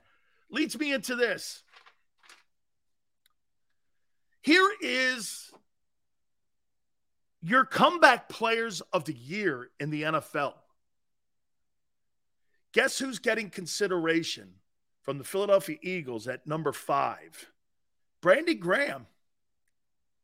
Brandon Graham is part of the odds to win the Comeback Player of the Year award. I don't think he'll win it, but to be in the top 5, kudos to him, man. Brandon Graham comes in at number 5. Number 4, this is the percentages. This is not me. And the favorites. Jared Goff is 4th. I don't get that. Jared Goff wasn't hurt. What did he come back from? Sucking? I don't know. Can you come back from sucking? Did he win 13 games? That's a team accomplishment, dude. Not a quarterback accomplishment. What a year by Geno had a better passing year than Jalen did. Woo! Woo! Man, I never thought that. Congratulations, Geno. He had a better season throwing the ball than Jalen Hurts did. Crazy great. Crazy great. Number 3 is Saquon Barkley. Barkley coming back from an injury. I thought he would have been the leading guy, but he's not. He's 3. Geno Smith is 2nd. For the great passing year he had, better than Hurts, at number 2. And the guy who they're going to give it to, who I don't agree, they're going to give it, Christian McCaffrey is the leading candidate to win NFL Comeback Player of the Year. Really? He has been a force since he's been in San Francisco. He did miss last year. So McCaffrey is 1, Geno Smith 2, Barkley 3, Jared Goff 4, and Brandon Graham 5. Way to go, Brandon Graham. To have it, I don't think Jared Goff should be on that list. I mean, not Brandon Graham. I don't think Jared Goff should be on that list. But kudos, man, to him for the year that he's had. He's getting recognition for having a great comeback year. Like it.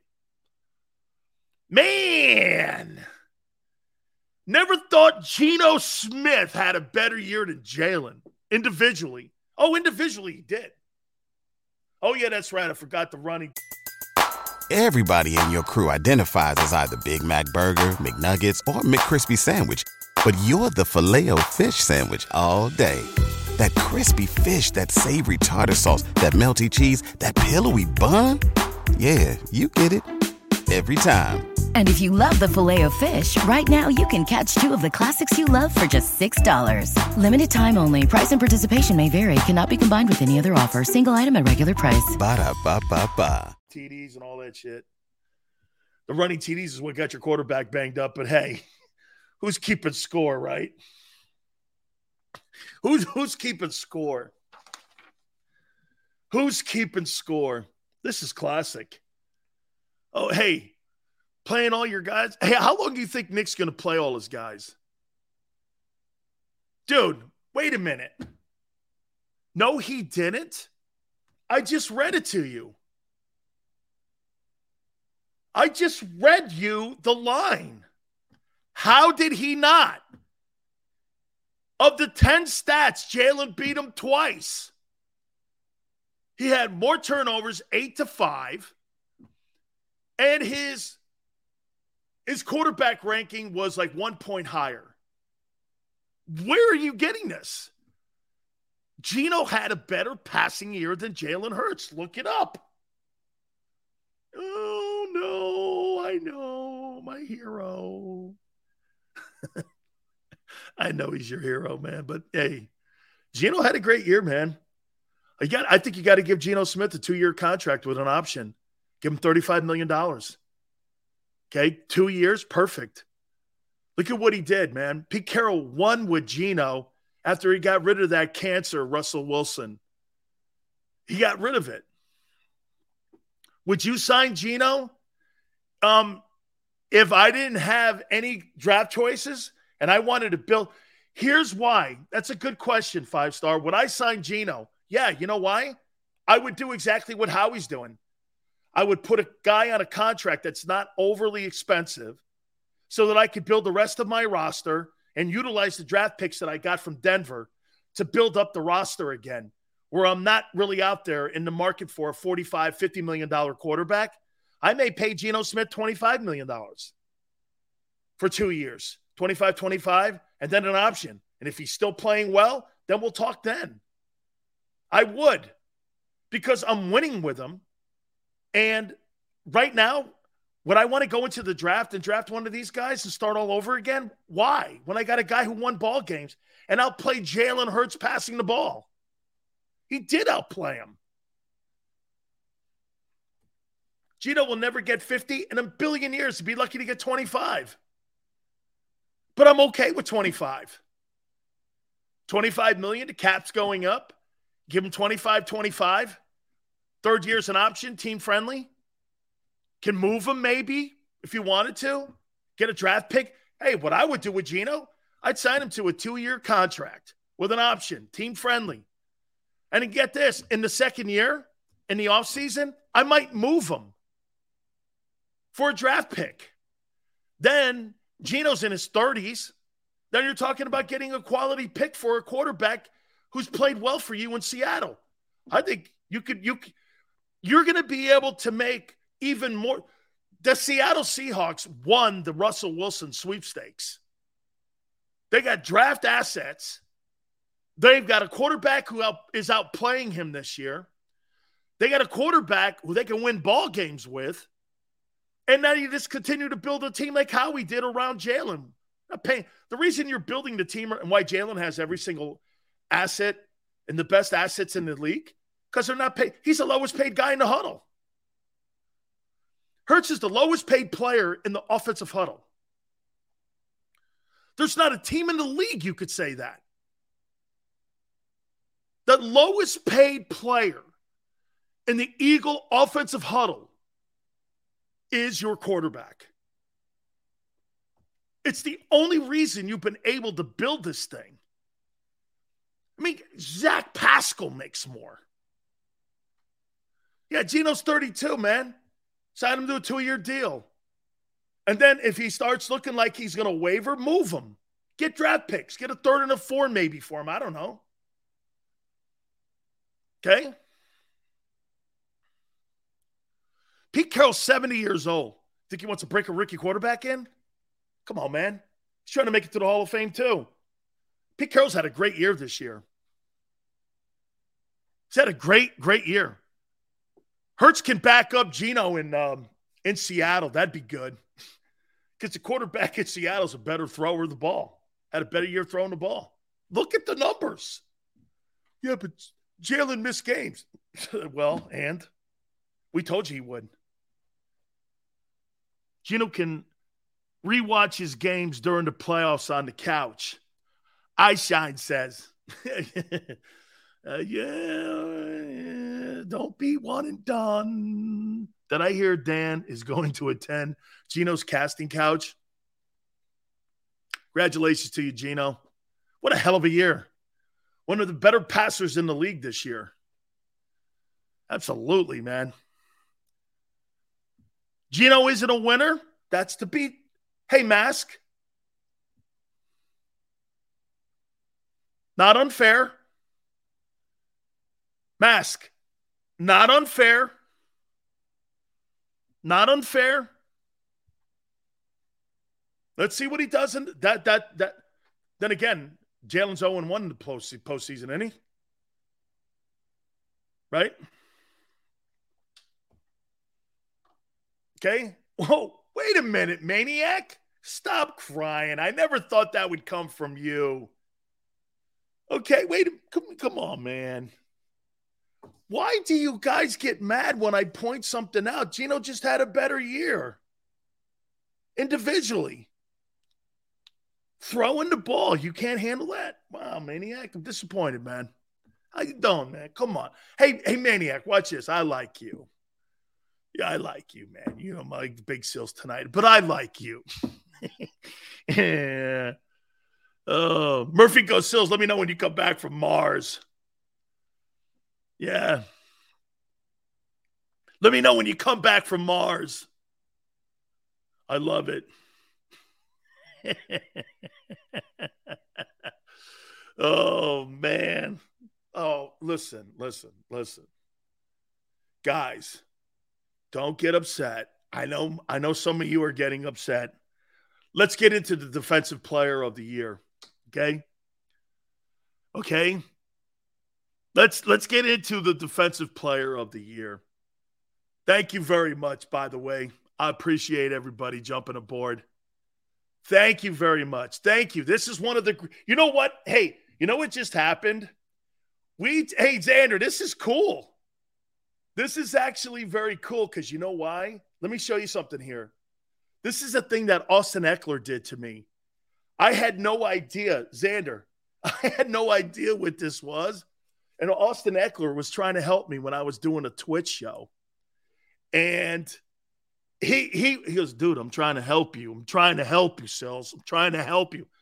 My daughter comes downstairs and she goes, Dad, did you shut Austin Eckler off the show? And I went like this. I did. She's like, he was trying to help you. I had like 15,000 people on, and I blocked them. Austin Eckler goes like this. He's like, hey, man. Holy cow, man. Thank you very much. Thank you. Thank you. Thank you. Holy cow. Hey, Mask. We're getting so – Xander, man, this is great. Oh, my God. Thank you guys very much. This is cool. Absolutely. Xander. Hassan. Oh, man. Thank you. Thank you. It's a great raid. Thank you very much. Thank you. Thank you. Thank you very much. Absolutely, man. This can't. Oh, man. Thank you. Thank you. Thank you for joining us here on the National Football Show. This is fantastic. Oh, Manon. Thank you. Thank you. This is what happens when you become big time like Big Sills. And you guys, I have to like it. This is great. Hey, very cool. You the man, Murphy says. He has like 200 plus people. Sills, thanks for keeping it real, but in all seriousness, the Eagles going into the playoffs are the weakest team, not roster, based on play. Mark, I would say this to you. When healthy, the Philadelphia Eagles are the best team in the NFL, but they're not healthy. That's the problem with it, with where they are today. Okay? When the Eagles are healthy prior to the Dallas game, or Chicago game, I should say, they're the best team in the league. I told you they were the deepest roster at the beginning of the season. It turned out that they're probably them and the Bills. I said we're the two best rosters in the NFL. Okay? Jonathan, thank you. The defense is average now. The defense is not average. Okay? The defense is not average now. Okay? It's called a raid, Xander. Check it out. Here's the deal. People, they on Twitch, they raid it.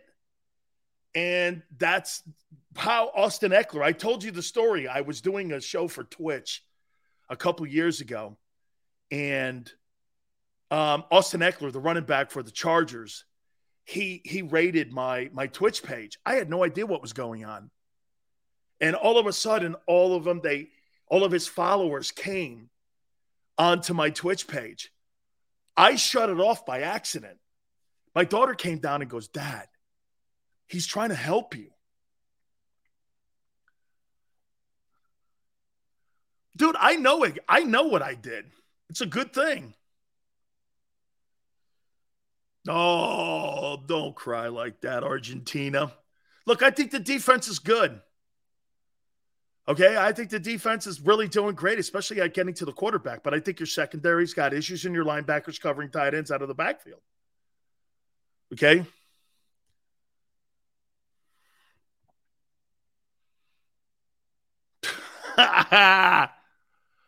If you're going to stream on two platforms, you got to have both chats pulled up, man. Eckler and him drink beers together. Not so much. I've met him a few times when he was still in his first year. Okay? He sees, I got it. You don't have faced adversity since Purdy took over and you played most of your games at home. Well,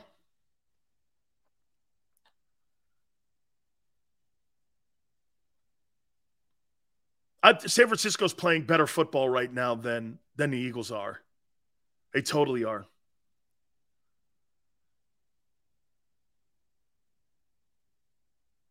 Yeah, absolutely. Absolutely. All right, let me get into the defensive player of the year.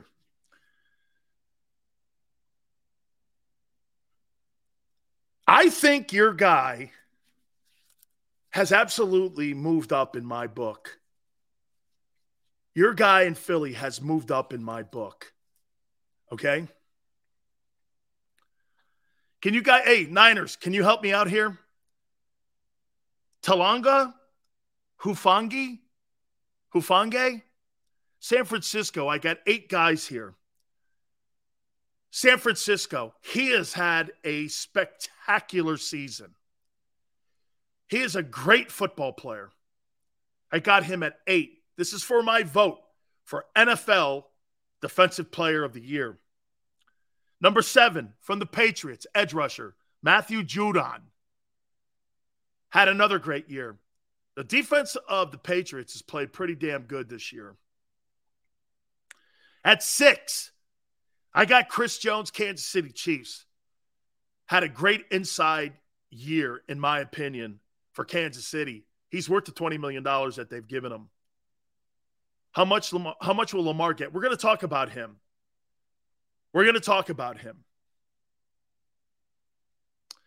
At number 5, I've got Myles Garrett, Cleveland Browns. Myles is a hell of a football player. At number 4, once again, I'm wrong.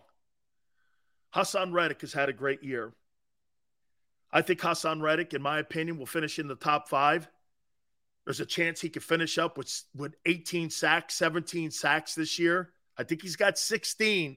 He may have 17. He could have 18 sacks going into the playoffs. That would be absolutely remarkable. It would be remarkable. And I would say that that's insane. I got Hassan Reddick at 4. I got Micah Parsons at 3. I know, I'm debating. I think Hassan Reddick might be the 3rd best defensive player in the NFL this year. He's got 16 sacks. Thank you, Arthur. Arthur, think about this. There's a shot that dude could end up with 18 sacks, Hassan Reddick. Unreal. Number 2, Max Crosby, Raiders. Great player. And number 1, I got Nick Bosa. I got him as the defensive player of the year. Hufange, 8. Judon, Patriots, 7.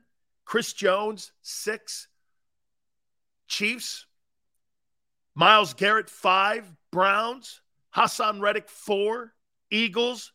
Michael Parsons, 3. Cowboys. Max Crosby, 2. Raiders. And Nick Bosa, San Francisco, is your defensive player of the year. Okay? Dude, I'll tell you what. Hassan Reddick has had a great season. Hufanga? Hey, Niners. Dude, he is a great-looking ball player. John Lynch has done a hell of a job at building that football team on that side of the ball. They are really good. That is a great-looking football team. I think they're a quarterback. You put Brady on that team, they're not going to lose a ball game. They won't lose a ball game. You put him on the team. Bosa is the best defensive player in the league this year. Okay? But the Niners, dude, get this. So look at what the Niners have. The Niners have a superior defensive back. They got Fred Warner at backer, and they got Bosa in the defensive line, and they've got really quality players sprinkled around. Plus you have Trent Williams. Plus you have Christian McCaffrey, Kittle, Samuel. I mean, you've got a hell of a team. That O-line is great.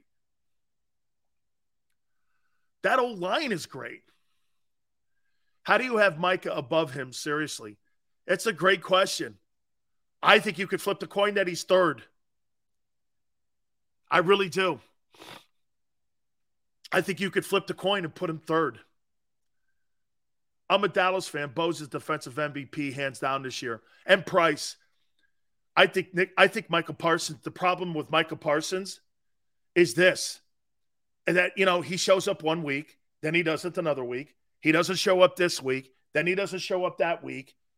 You've got to be dominant all the time. Bosa shows up every single week. Every single week. Hassan is close. He's had decent numbers in different places. Hey, the conversation, T. Will, is no longer this when it comes to it's no longer this. Well, gee, why is he on his third team in 3 years? The question now comes back, why couldn't Arizona and Carolina figure it out? The Eagles figured it out. You feel me? The Eagles figured it out. And Mask, Reddick has showed up. Reddick has showed up, I would say, for the last 7 weeks, whereas Parsons hasn't showed up. Reddick's not better than Parsons because Michael Parsons can't cover tight ends and backs, and that's the hole in the Jonathan Gannon scheme. Michael Parsons can cover backs, and he can cover tight ends. Hassan can't. Your linebacking core struggles on covering people out of the backfield and tight ends. They struggle. And when you have a soft zone like that, that's the hole in the Jonathan Gannon defense. That's why you see guys like Dak Prescott and even Andy Dalton with high percentage completions. Because the covering of the linebackers on the tight ends, defensive coordinators have figured this out. That's why you can't stop premium quarterbacks. You've not been able to. All right, I got to take a time out. Keep it here. Please hit the like button. Keep it here on the National Football Show. When it comes to the fight against insurance companies, large corporations, and the healthcare industry, injured victims are always the underdog. But that doesn't worry us. At Messon Associates, we're an injury law firm from Philadelphia, and we come to fight. Our clients know that they've got representation with a chip on its shoulder, and it's the same chip that makes Philly the toughest city in the country. Call 215-568-3500 or visit us online at messalaw.com. Messon Associates, the toughest injury firm in Philadelphia. Go for the beers, go for the cheers, go for the hit and the hits, go for the scene, go for the screens, go for the gallery, go for the win, go to Ocean.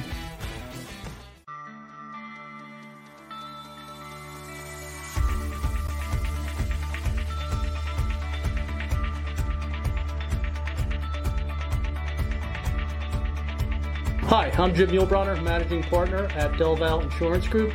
Give us a call. We're a local, knowledgeable agency, not an 800 number. Go Birds!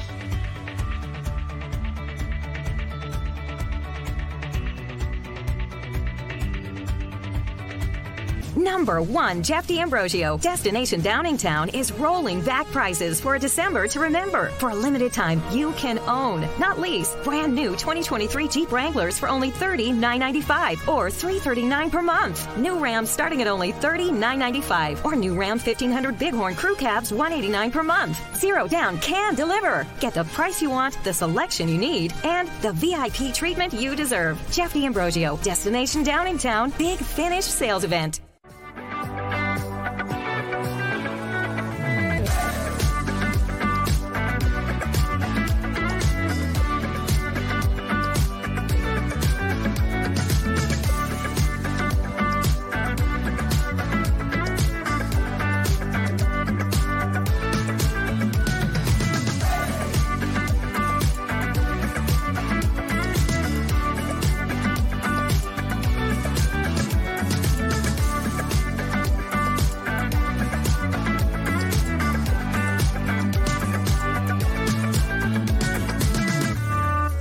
We all know that taxes are just part of life. It's true during our working years, but also in retirement. But what you might not know is up to 85% of your Social Security benefits might be taxed. Our team at Thrive Financial has helped retire thousands of people across the Delaware Valley by asking questions they never knew they needed to ask, including how their Social Security benefits might be taxed. It's time to be proactive on taxes. Get your Thrive Retirement Tax Playbook today.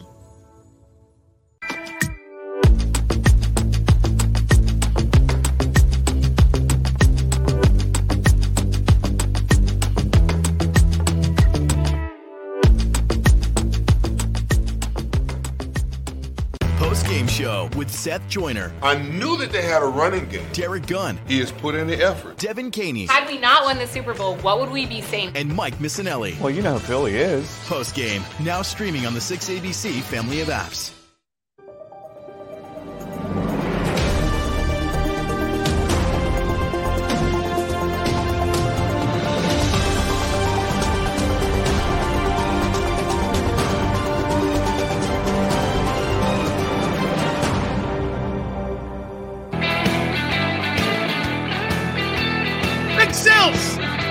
National Football Show, hour number 3. Don't forget, bottom of the hour, our friend, the legendary voice of the Philadelphia Eagles, Merrill Reese, will join us. We'll talk to him. Got some great news today when it came to Damar Hamlin. Had a chance to FaceTime the Buffalo Bill guys. Think it's spectacular. As I said in the last hour, I think the Buffalo Bills are going to win the Super Bowl because, to me, they're playing with a higher cause now. There's something there beyond just playing ball, man. You saw one of your teammates almost die on Monday night. Now that he's getting better, you got a rallying point that's bigger than football. Why the Eagles are worried about injuries, they were worried all week long about their teammate potentially dying. Saw the care and the galvanizing of the team. The coaches, the trainers, everybody that was together. I think it's an inspiring moment. You've got to learn to take adversity and a moment like that and turn it into a positive. He's getting better. Comments right out of the way. And when he woke up, did we win? I love you guys. I don't know about you, man. If I'm sitting in that team meeting room and I'm watching Damar Hamlin talk to me, and he's just coming off a respirator, and he's laying on his back, and he's telling me, I love you. I got something inside of me that's going to go out and play for him, and I'm going to go out and play my ass off. I'll tell you what, the Bills are going to be formidable, man. They're going to be a tough team to beat. When you got inspiration like that, it's a higher calling. Athletes look to stuff like that.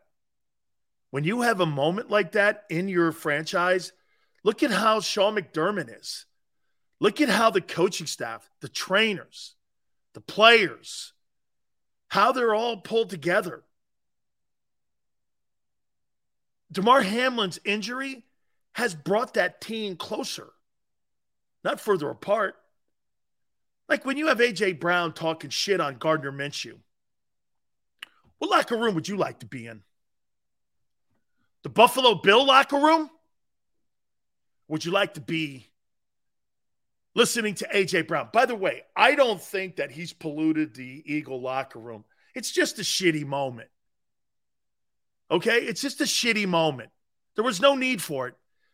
If A.J. had a problem with the way Minshew threw the ball to him on that pick six, go up and have the balls to say it to his face. Not on Twitter or not in a locker room.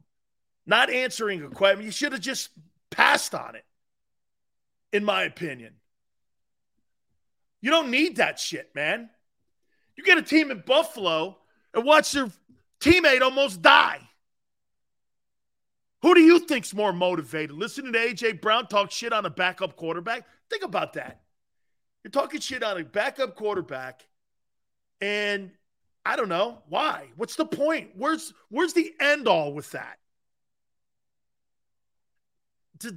It's a T.O. moment. It's a Terrell Owens moment. T.O. says shit like that. Now, look, do I think A.J. Brown's Terrell Owens? No. But it's a T.O. moment. Look, man. Watch this. You want to hear this, guys? Here. If A.J. Brown... is A.J. Brown's statement wrong? No. But his timing is as bad as Bayless's timing. You know what I mean? His timing's bad. Dude, go up to him and tell him, dude, can't play like that. We're counting on you. Be a leader, not a divider. Just be a leader. Dude, we need you. We needed you in that moment. But do that privately. Said this guy's got to be a social media diva like Odell Beckham. Shit, Beckham does that shit when he was in Cleveland. It's just dumb moments. That's a dumb moment. And especially when you're not playing good football. The Eagles aren't playing great football now. And it's not because you're not good. It's because you're limited right now because of some of the personnel that's missing on the team. Now you're going to be missing Josh Sweat, Lane Johnson, Avonte Maddox. Those are 3 starters. Those are 3 key starters. There's something we're not talking about. Well, there's a backup here. Hey, Gardner Minshew getting hurt going into the postseason? Avonte Maddox, Lane Johnson, Josh Sweat? That's a problem. That's a problem. Mask, I just said that. I don't think AJ's a diva. I think it was a TO moment. Dogging your teammate in public like that is a TO moment. Man, people don't like to hear the truth, and it's so put out there. I can't believe some of you can't handle the truth. When have you ever heard Tom Brady call a wide receiver out in public? Maurice? Ever? Show me.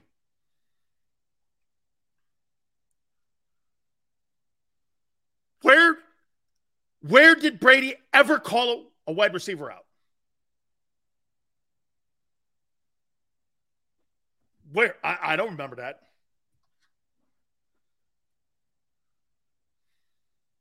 I don't. Look, AJ's not Terrell Owens. Doesn't have his personality. It was just a T.O. moment. That was a Terrell Owens moment. Calling teammates out like that. There's no need for it. Dude, you're trying to win one more ball game to get home field advantage. Win a division title. That is rightfully yours. See, you got to have an attitude like that. The Eagles have to have an attitude like that. They have to have the attitude. This is rightfully ours. Do you know that Fox is running promos that say that the Cowboys are fighting for the NFC East crown? Where? How are you? No matter what Dallas does, it's all predicated on what Philly does. How do you run a promo? The Cowboys are fighting against Washington for the NFC East crown. I'm like, what? Listen to the Fox promo. I heard that. I was like, wait a minute. Philly is fighting for the NFC East crown against the Giants, not the Cowboys against Washington. They're the second story in the NFC East race. Dallas can't do anything. Even if they win, they can't improve anything. But they're fighting for the East? Are they under the assumption Washington is going to somehow magically help the Cowboys win the NFC East? How's that? I don't know how that worked. Philadelphia controls everything. Philly wins this game. Philly wins this game 48. I don't think they'll keep the starters on the field that long.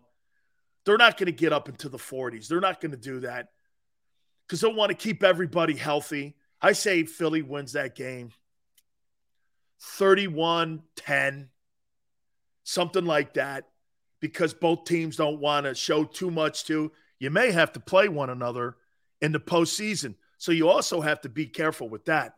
To me, again, I'm going to say it again to you guys. You know what I think the story is? Eagles kicking ass, you know it. Last month, they played like shit.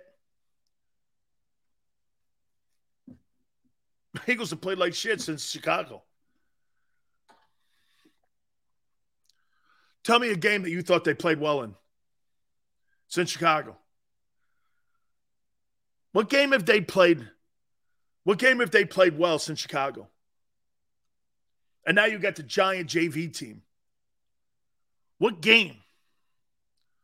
Hey, Mitchell, dude, I could not believe the promo. I'm like, wait a minute, the Cowboys are fighting for the East since when? They haven't been fighting for the East all year long. You know, there's no promo for the Eagles running. Only for the Cowboys. And they're a wild card team. Sills, the defensive line played pretty well. They have. But I would say this to you, Maurice. Dak Prescott was 77 completion percentage. Andy Dalton was 81. You think the units played well? Maurice, let's dissect that. You're right. You're getting a lot of sacks and pressures, and you're putting the quarterback on the ground. And the last two quarterbacks you faced went 77 completion percentage, and Andy Dalton went 81. You think the unit is playing well? Do you think the unit's playing well right now? Besides the sacks, you're getting all these sacks. You think the unit's playing well, and you've gone 1-2 in the last 3 ball games. You think that's good when you got Brady and Rodgers and Dak, who he looked like Roger Staubach and Troy Aikman. Okay, I mean, Cowboys are playing better than the Eagles right now. It's because of injuries. I don't believe it's because of talent. Okay? I believe it's because of injuries. Yeah, Mask, you're the worst 13th-win team in the league. Kansas City's better.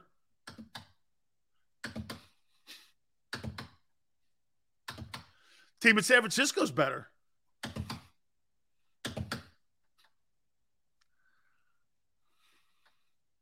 The refs. Hey, Dan, what happens if the Eagles lose to the Giants? Who wins the division? The Cowboys. If the Eagles lose, Dallas has the tiebreaker. Dallas wins the division, and you've got to go on the road. And you'll never win the Super Bowl going on the road. If the Eagles lose home field advantage, they will not win the Super Bowl or get to the NFC title game.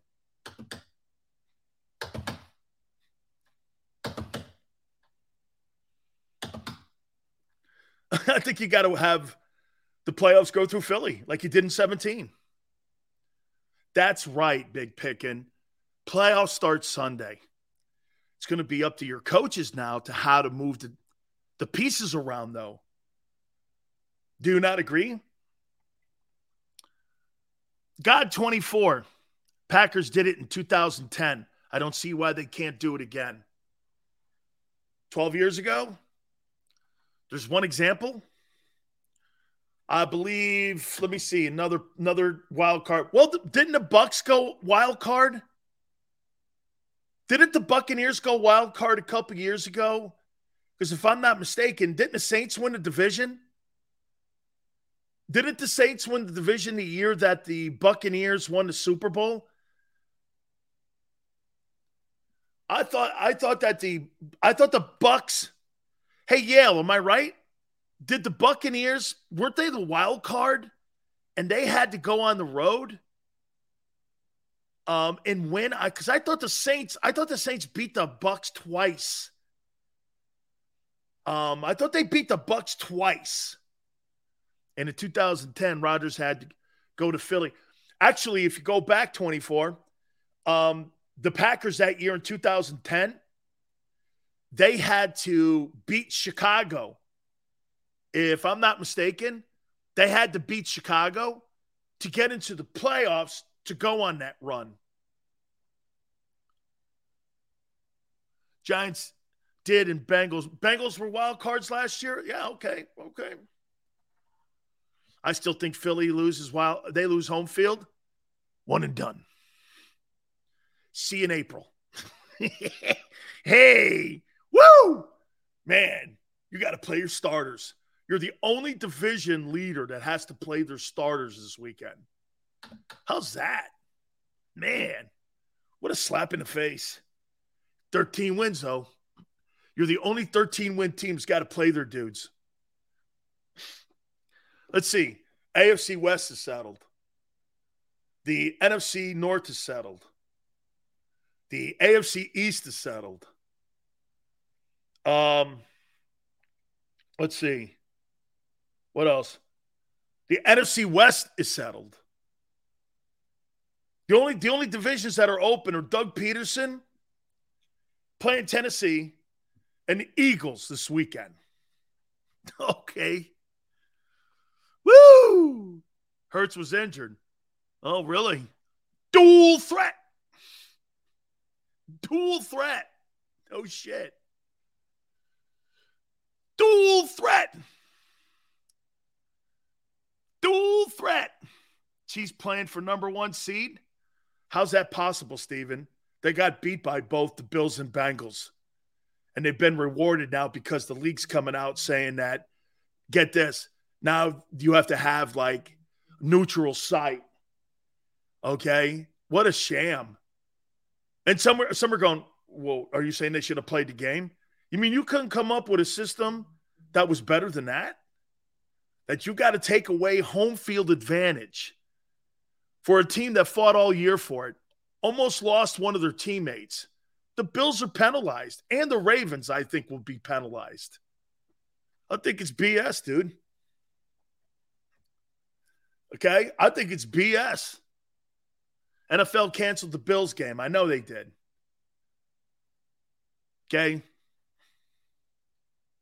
I know they did. They have a plan to play Minshew on Sunday. Yeah, he'll play in the second half. He'll probably do that.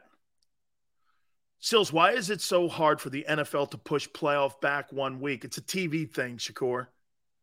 They're not missing out on money, man. Remember, as I told you a couple days ago, they were waiting to see what the health of the kid was. Did you think in your entire mind that the NFL was going to cancel the postseason if, God forbid, DeMar Hamlin died? They weren't gonna postpone anything. They may have pushed it up a week, but that wouldn't have been. They would never, in a million years, postpone the season. There's too much money on the table. Remember, money always to the NFL. Money is always more important than credibility or respectability. Always remember that. There's prime examples of it all played out this year. Okay? There's all kinds of examples about it. The NFL doesn't care about respectability. They just care about money. I wanted a pure passer. I did. I had guys on my board, and the Eagles ignored them as always. Jalen Hurts is probably going to be the steal. He's a baller. Maurice, I think he's a really good football player that's improved massively this year. I think he's absolutely improved. Chiefs lose and Bills win. They get number 1. Sills, no, Steven. I think there is a scenario, but I got to see how it plays out, though. Okay, but to me, it looks like I'm talking about the AFC Championship game.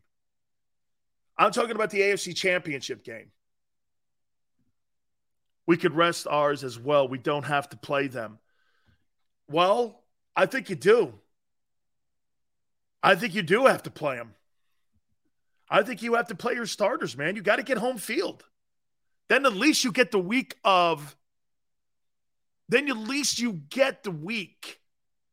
to rest your guys.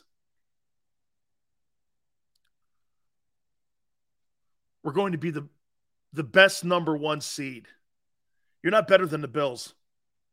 You're not better than the Chiefs. I don't know if you're going to beat the Niners, but if you have home field, probably favored in that game. They canceled the week after 9/11. They did. Okay? They did. All right, let's do this. Here is the draft order.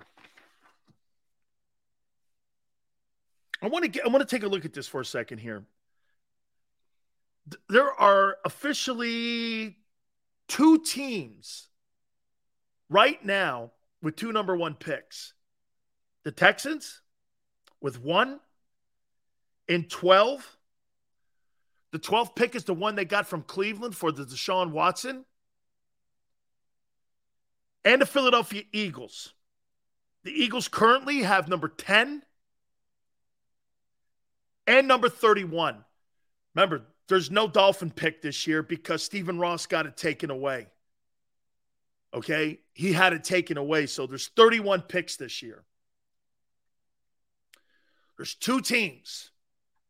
Here's the order. Eagles 31, Chiefs 30, Bills 29, Browns from San Francisco to Miami 28, Cowboys 27, Vikings 26, Bengals 25, Chargers 24, the Ravens 23,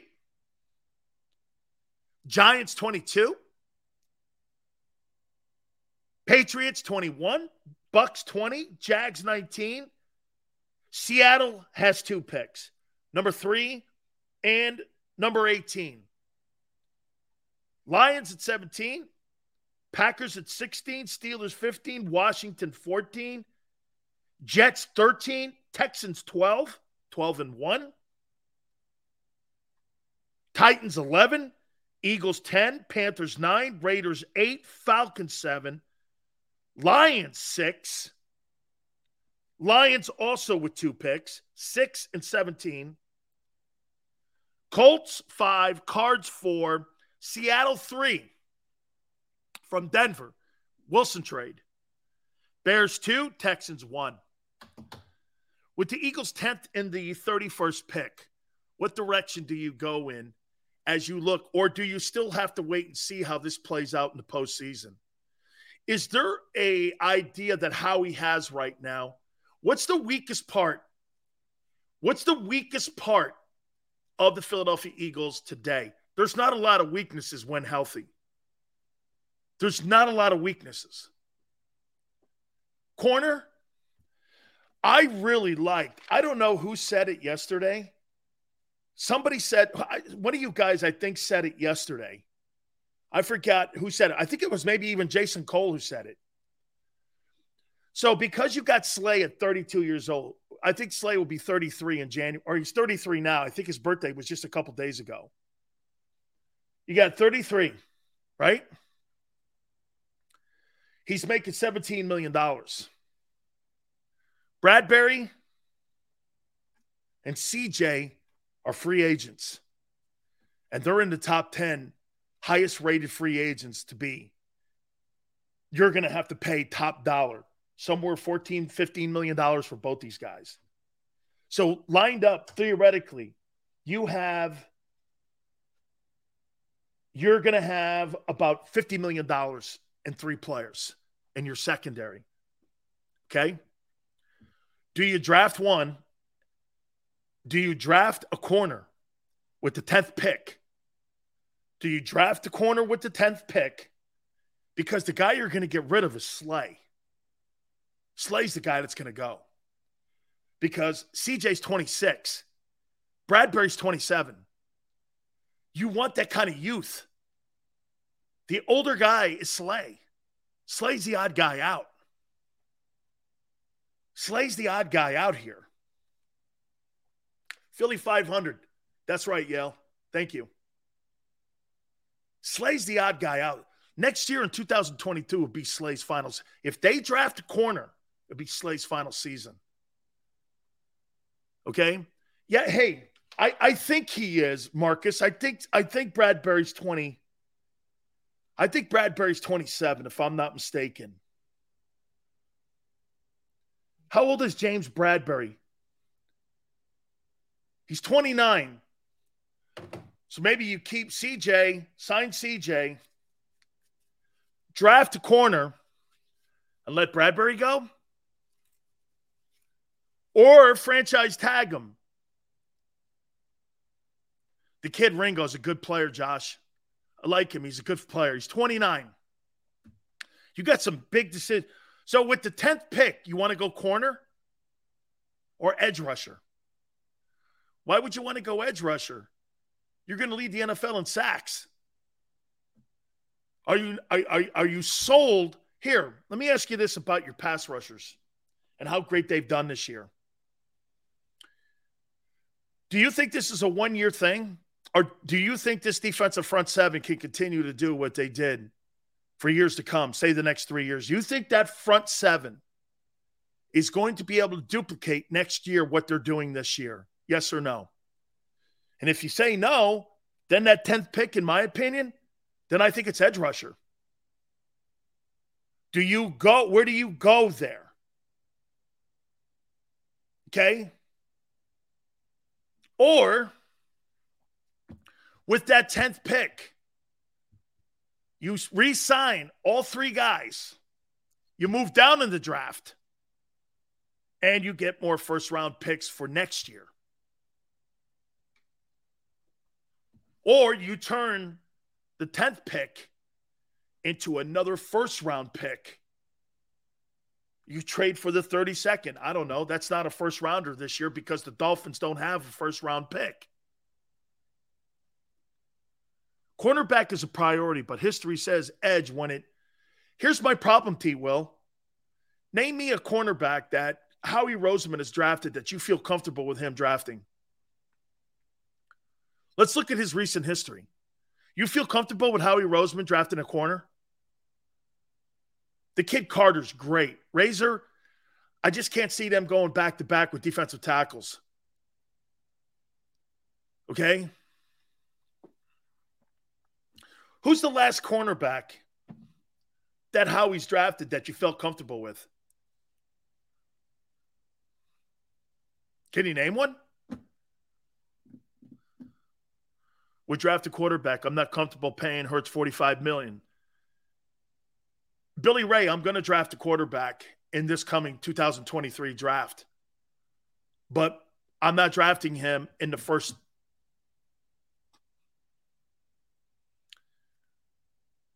2 rounds.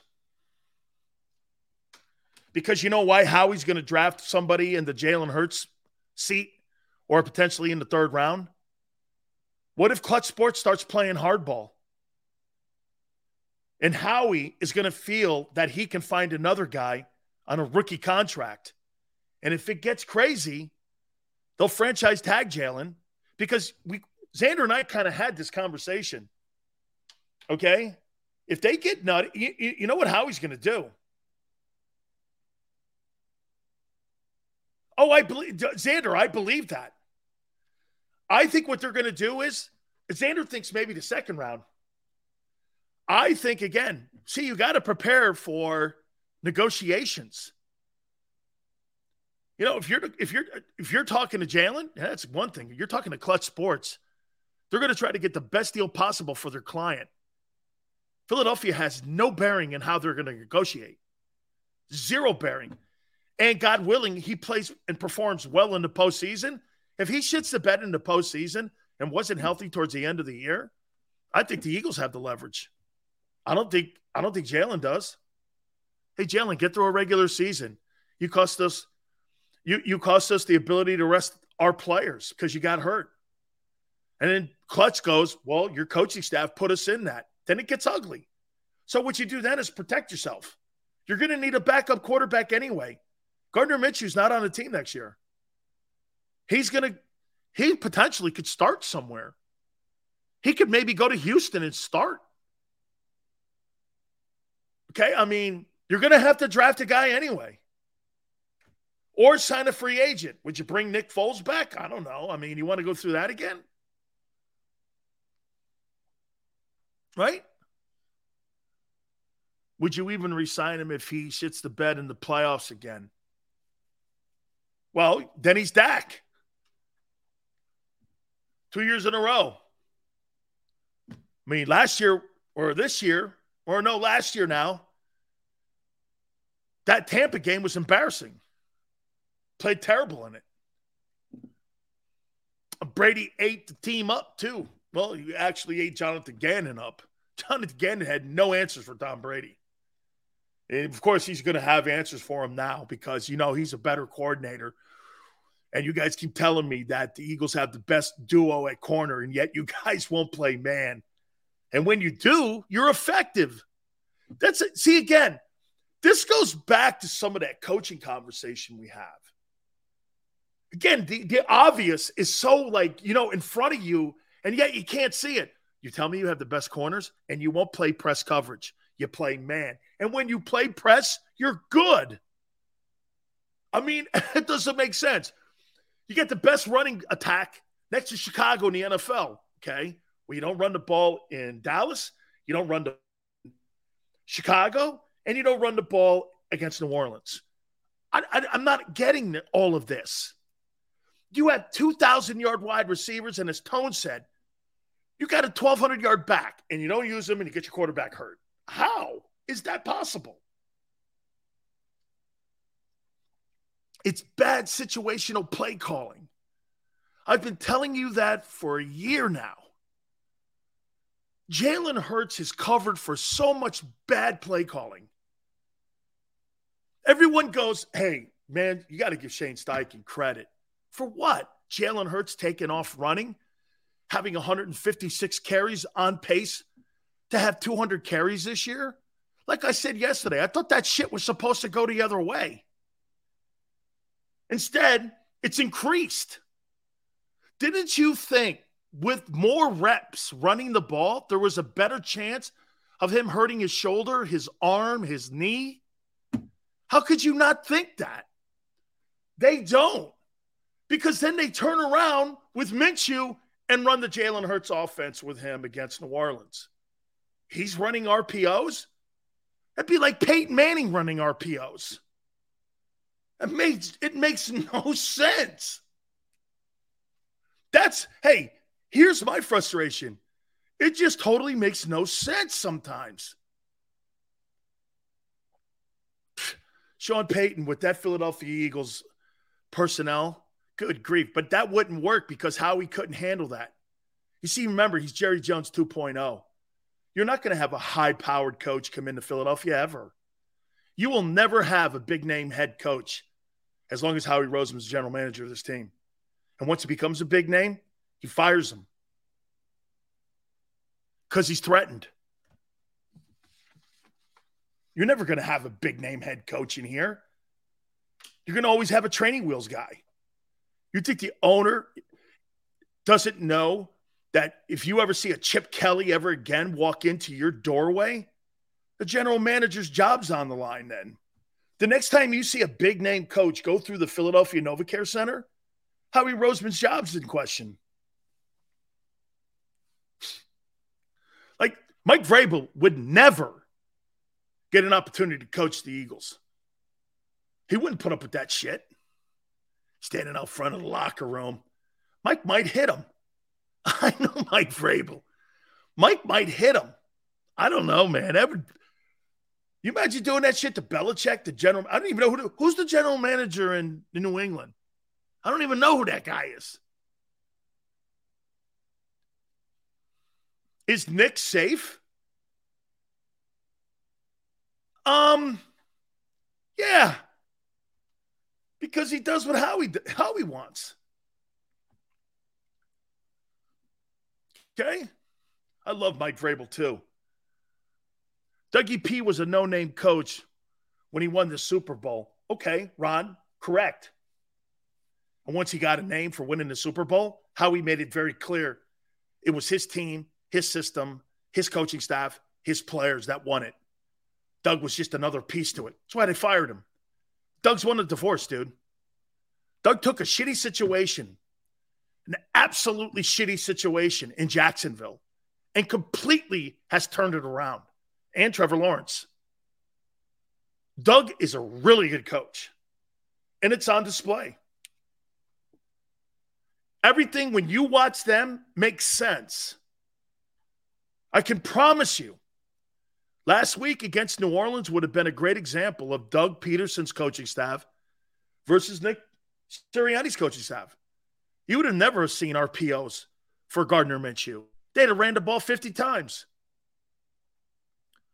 Doug would have coached the pants off of Dennis Allen in New Orleans. Doug's a really good coach, tutored by the right guy.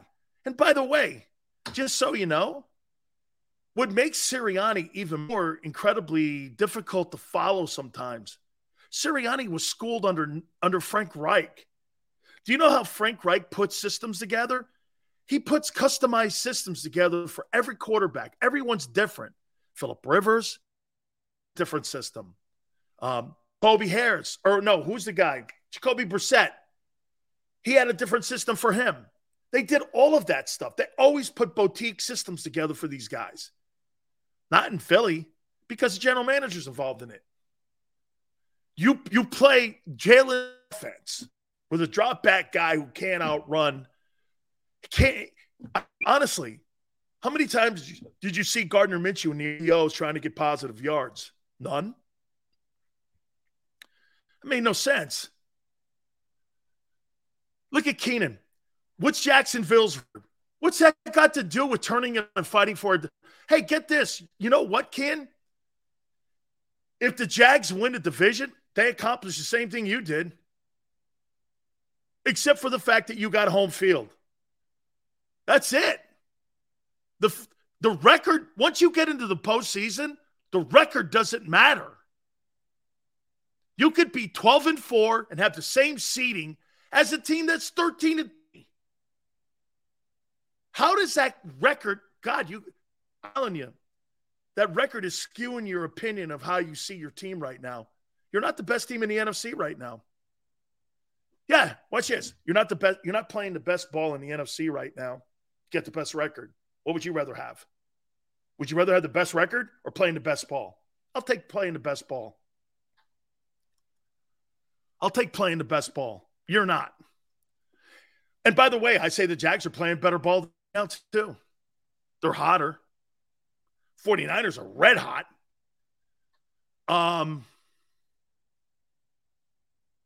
Cincinnati's red hot. They were playing well at the beginning of that Bills game. That's the word, Yale. Yale, that's the word. Yale, that's the word right there. Who's got better momentum? That's the great take. You think the Eagles have momentum going into the playoffs?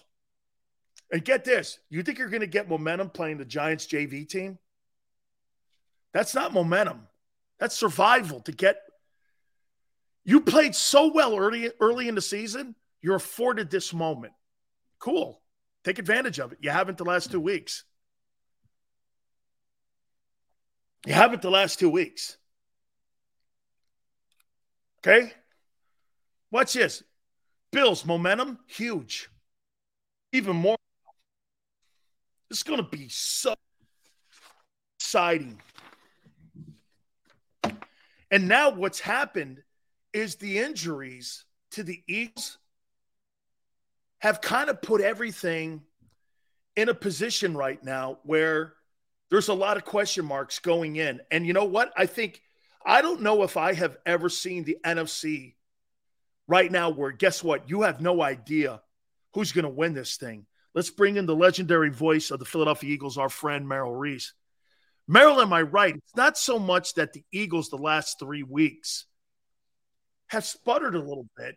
It's more because the injuries at key positions, Avonte Maddox, Lane Johnson, now going into this weekend, Josh Sweat going to be there. The loss of CJ was great to see that they opened this practice window up. But it's kind of given a little bit of a pause going into the postseason. Do you think they have momentum heading into this Giants game? Well, yes and no. That momentum would not be the word when you're coming off of 2 consecutive losses, Dan. But I think they're in pretty good shape. I get the feeling that it's going to be Jalen Hurts this Sunday, and that's a big plus. I mean, what Nick said this morning was that he is on track to play. And he practiced the last few days. I was out of practice yesterday. He threw the ball well. I can't imagine that he won't be starting this game. And then take into consideration the fact that the Giants will be most likely, from everything I hear, they'll be starting backups. I can't imagine that they're going to use Daniel Jones. I can't imagine that they're going to use Saquon Barkley and some of the others because they are locked in to that 6th seed. There's nothing to be gained. There's nothing to be lost And for the Eagles, there's so much to be gained. Merrill, do you agree managing this game may be more formidable than what people think? Because when do you pull guys? When do you start guys? All that stuff has to play a factor here. Do you think that we're going to see – how do you think this is going to play out? Do you think you'll see Jalen and the first guys a long time in this game? Or are they going to manage this game? Because it's going to be interesting. I think you will see Jalen and the first unit as long as they have to play, until they are sure, until they are 100% sure that this game is locked up. If the Eagles have a 24-point lead midway through the third quarter, I think out they'll come. The injuries, they concern you though, right? Going into not so much the Giant game, but how this team is going to look they really need that rest, in my opinion. Are you concerned about a lot of key position guys being banged up, and most notably Lane? No, because I think Jalen is just about ready to go. If not 100%, I think he's healthy. And as I said, he's throwing well. I think by the time the playoffs begin, he'll be 100%. They are also, it would not surprise me if C.J. Gardner-Johnson is back this Sunday. So he's close. You do have Dallas Goedert back. He returned a few weeks ago. So that's big. Lane Johnson has indicated to everybody around him that he has the torn abdominal, as you know, that he plans to play in the playoffs, and that he'll have the operation if he needs one after the playoffs. I mean, he's very, very tough, but that he feels he'll be able to play in the playoffs. And also, Avonte Maddox, I don't know. He's had the toe injury, so I don't know about that one. I do know that Robert Quinn could be activated. He's now put on that 21-day list, so he could be back as early as Sunday. And also the guy who was kind of scary last week because he lied on the field for a long time, and there was the neck injury. Josh Sweat was back in the facility on Tuesday and telling Nick that he's ready to go. I don't think they use him this week, but I think he'll be fine for the playoffs. Merrill, I got to say this about Hassan Reddick. I was dead wrong because I thought he struggled at the beginning of the season, and maybe it was a new environment team. They didn't know really how to utilize him. But I'll tell you something. The last 7 weeks, he has been a force. And I say this to you. He's outplayed Micah Parsons in the last 2.5 months. I mean, you look at his statistics. He's got to be one of your biggest surprises, no? Yeah, absolutely. I mean, I thought he was a great pickup. I didn't know that he'd be this good. I mean, I think he's the defensive player of the year in the NFC. 16 sacks, Dan. Dan, are you aware that the Eagles right now need 4 sacks to tie the Chicago Bears' 1984 record for the most sacks in NFL history? 5 and they break it? That's insanity, too, when you think of that great team back in the day. That's Buddy's team. And to see the collective group, I mean, there's no Reggie White on that team, but it's a collective group. Do me a favor, Merrill. Go back to Gang Green and compare this defense with Gang Green. Any similarities? No similarities? A different group? A different style? To me, it just seemed that team had more of an attitude, but give me your take on the differences between those two. Well, this team, Dan, is very, very good. It's number 1 in defense. They're ranked number 1, and they're high up in all the categories. But to compare this defense to that defense is asking a lot, because you're talking about Reggie White, number 1, the best defensive end who ever lived, perhaps. You're talking about Clyde Simmons, who was great. You're talking about Jerome Brown, who you knew from Miami, who was a tremendous force. And you're talking about the other guy would be Mike Pitts or Mike Golick. They alternated. And you're talking about people like Wes Hopkins and Andre Waters and Eric Allen, who was a 6-time All-Pro. I mean, from a standpoint of superstars, that defense had more. Now, Hassan Reddick, as I said, has played phenomenally. Another guy who's had a tremendous year you don't hear his name as much, but I'll tell you, he's had a tremendous year, is Javon Hargrave. He has been terrific. And then I just mentioned C.J. Gardner-Johnson. He should be back. He could be back this week. And I'm going to tell you something. He's leading me. He's been out all these weeks. I know. And he's still tied for the top in interceptions with 6. That's insanity. All right, let me ask you a harder question. I think he had 2 interceptions while he was on injured reserve. Yeah, right on. Let me go here then. 2017 defense or this 2022 defense? Who do you think's better? This one. Wow. This one. Why? Yeah, I just do. I just think they're. I don't know statistically, but I think. Yeah, I don't know that one was number 1 overall. I know one thing: they didn't have near the amount of sacks. You know, the Eagles have 68 sacks, so they're leading the league. The second place team's like 20 sacks beneath them. That team didn't have that. So, I mean, this one is, I think it's better than the 2017. And you know, the 2017 defense did give up 500 yards in the Super Bowl. It was Tom Brady, though, Merrill. I know. I mean, but that basically was an offensive shootout. Yeah. Unbelievable. Hey, Devontae Smith, since we last talked, has had 88 catches. He's got a chance for the franchise record. Yep. He's had 1,100 yards. He may have 1,200 yards. He's really picked it up as of late, especially the last month of the season here. In your opinion, is he living up to the first-round billing since he's been drafted? Absolutely. Absolutely. He is a tremendous player. And the fact that people wondered when they got A.J. Smith, would he lose receptions because you have a target like A.J. Smith? No, he's still having a phenomenal year. Both of them are. This team doesn't have a number 1 receiver. They have 2 number 1 receivers. Merrill, 2 last questions for you.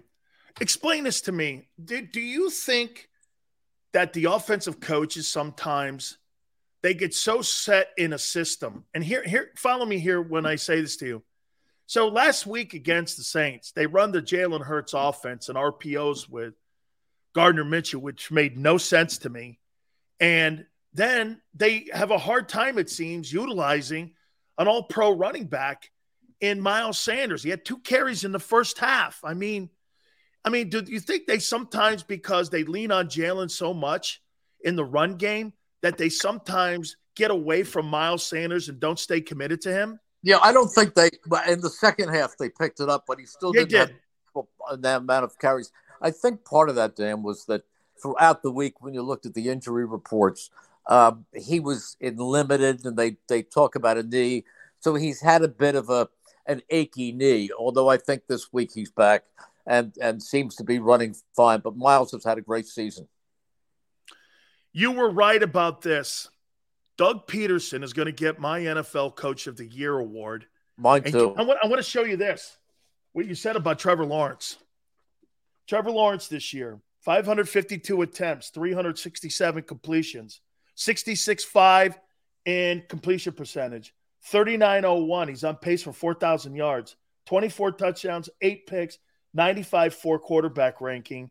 And this Saturday, Doug Peterson plays for a division title. I mean, he wins that and gets him into the postseason. What a turnaround, Merrill.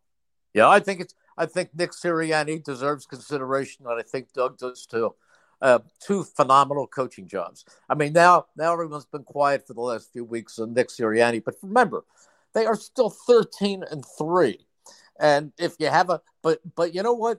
I think they're going to pick it up Sunday, and I think they're going to go into the playoffs rested and with a head of steam. It's going to be very interesting to see what happens this weekend. Merrill, have a great call. I can't wait to see how the whole playoffs. I can't believe it, though. Merrill, how fast did this year go? It's week 18 already. I know it is. It's amazing.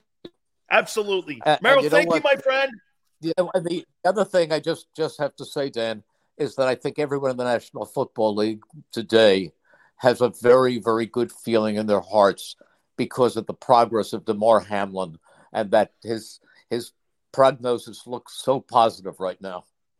I apologize for not bringing that up and getting your take on it, but I want to throw this at you. Have you ever in your years and all your decades covering the sport, have you ever been moved like that by somebody injured on a field like that? I mean, have you ever seen, I can't think of the years, even in the league and covering it, Merrill. Everybody was galvanized. I thought it was the best of America too, and how those responders responded to him. It's great to see what's happening. It didn't matter where you were, what team you rooted for. You might not have even known the name Damar Hamlin before last Monday night. And everybody had him in their prayers, and everybody pulled for him.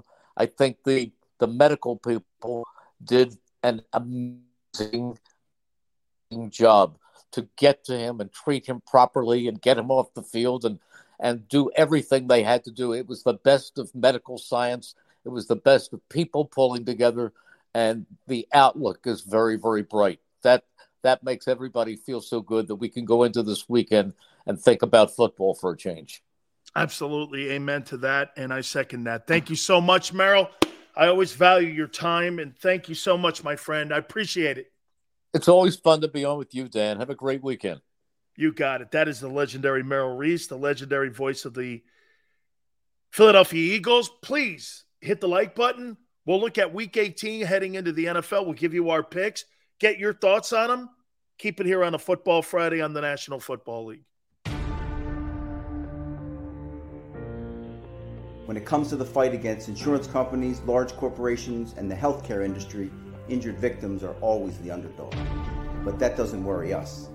At Messon Associates, we're an injury law firm from Philadelphia, and we come to fight. Our clients know that they've got representation with a chip on its shoulder, and it's the same chip that makes Philly the toughest city in the country. Call 215-568-3500 or visit us online at messalaw.com. Messon Associates, the toughest injury firm in Philadelphia. Go for the beers, go for the cheers, go for the hit and the hits, go for the scene, go for the screens, go for the gallery, go for the win, go to Ocean.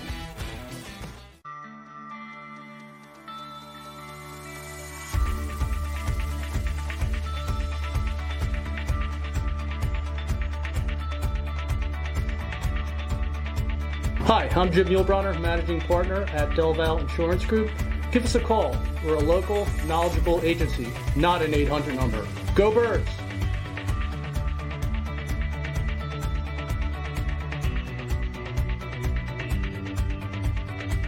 Number 1, Jeff D'Ambrosio. Destination Downingtown is rolling back prices for a December to remember. For a limited time, you can own, not lease, brand new 2023 Jeep Wranglers for only $30,995 or $339 per month. New Rams starting at only $30,995 or new Ram 1500 Bighorn Crew Cabs $189 per month. Zero down can deliver. Get the price you want, the selection you need, and the VIP treatment you deserve. Jeff D'Ambrosio, Destination Downingtown, Big Finish Sales Event.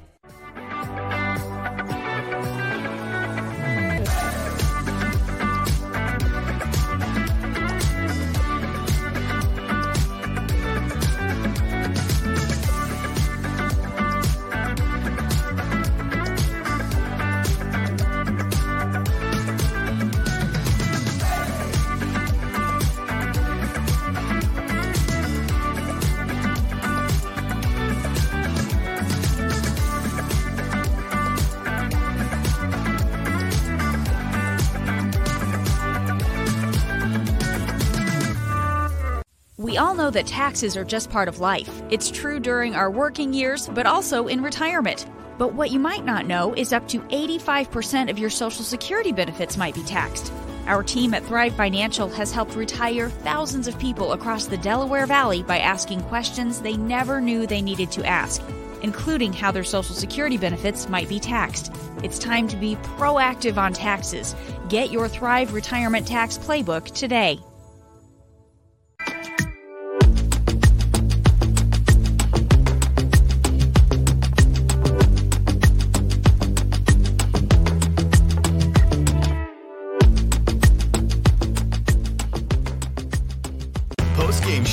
with Seth Joyner. I knew that they had a running game. Derek Gunn. He has put in the effort. Devin Caney. Had we not won the Super Bowl, what would we be saying? And Mike Missinelli. Well, you know who Philly is. Postgame, now streaming on the 6ABC family of apps.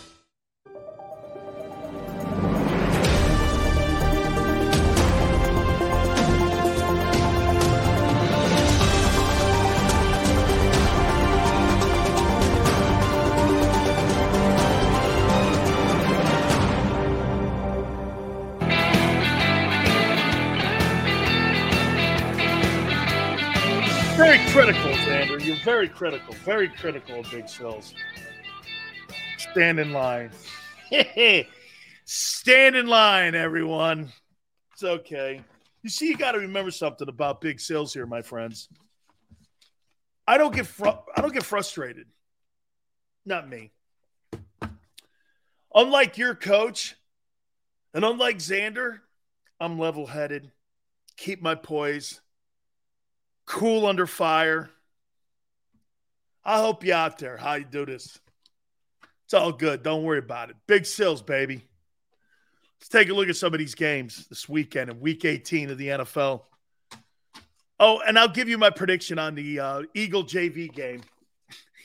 Okay? I'll give you the prediction. Hey, you guys are going to be playing junior varsity on Sunday. You all right with it?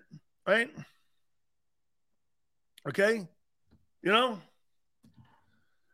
you can play in the JV team.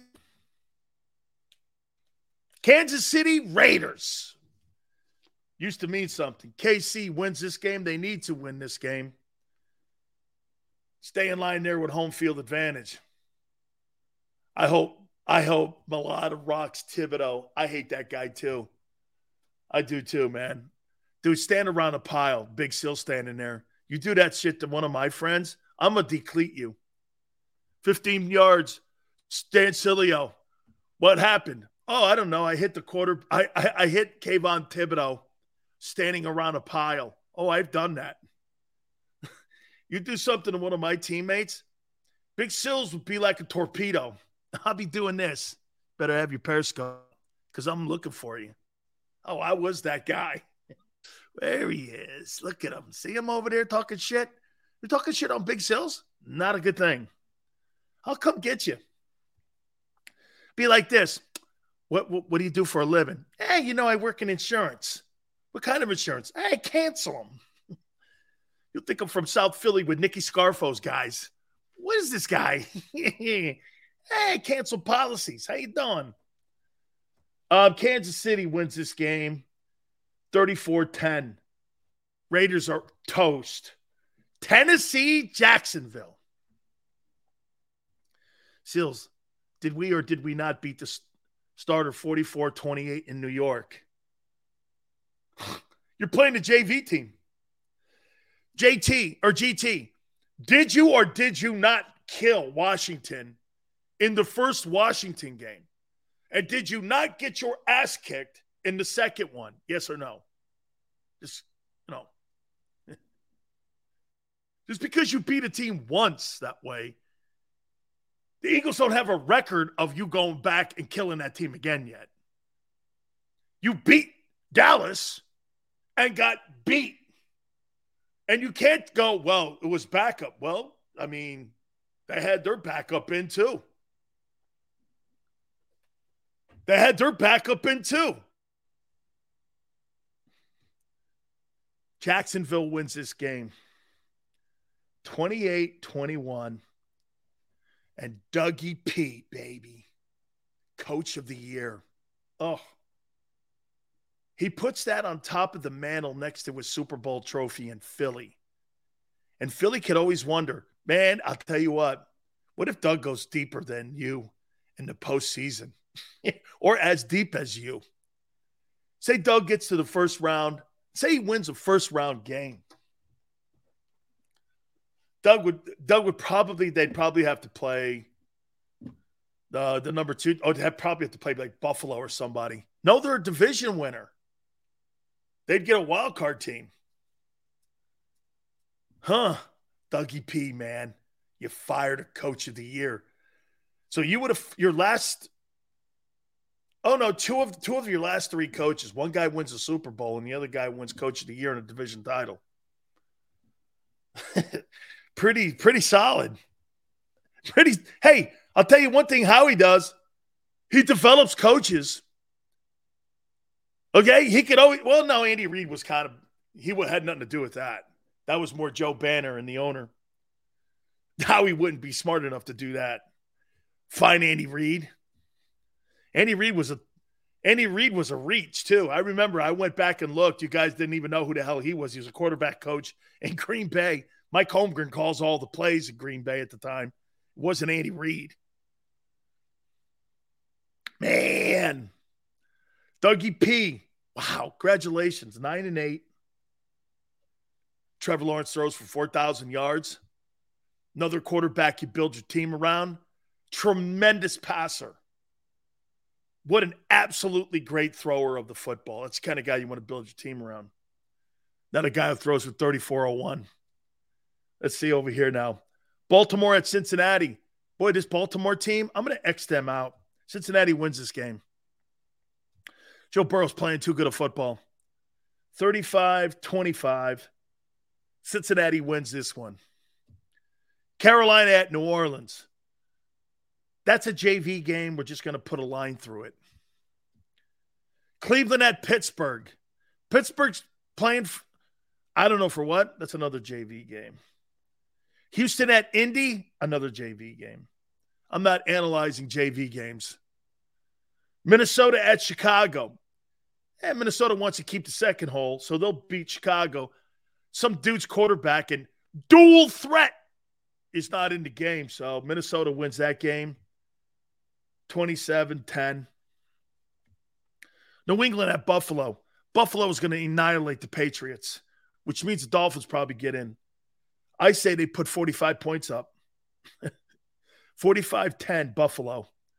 All the years of New England kicking their ass, they want some retribution. Plus, DeMar Hamlin, who doesn't go for the Bills now? Miami at the Jets. Who's quarterback in the Teddy Bridgewater, right? It's Teddy Bridgewater versus Joe Flacco. Miami's got to win the game, so I'm going to go Miami. 27-14. What? Tampa Bay, Atlanta? I don't know, man. Another JV game. Arizona, San Francisco. Niners win. Okay, and I think they win convincingly. 27-7. Nobody scores on that defense. Dallas, Washington. The battle for the NFC East, according to Fox. I don't know. Dallas is playing for the NFC East? In theory, they are, but, I mean, Fox would have you believe that, if they win it, they're going to win the East. Dallas wins the game, 29. And you know what? Maybe Dallas doesn't. I don't know, man. What's it? Thurston Howell III is like quarterback in the game? I don't know. 29-21. It's a rivalry game. I'll go Dallas. Chargers at Denver. Denver's waved the white flag. Hey, by the way, now I know why Jim Harbaugh is looking for NFL jobs. He may be put on probation at Michigan because he was illegally recruiting during COVID. I like it.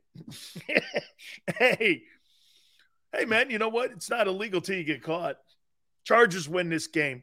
Justin Herbert, what another great arm. 27-10.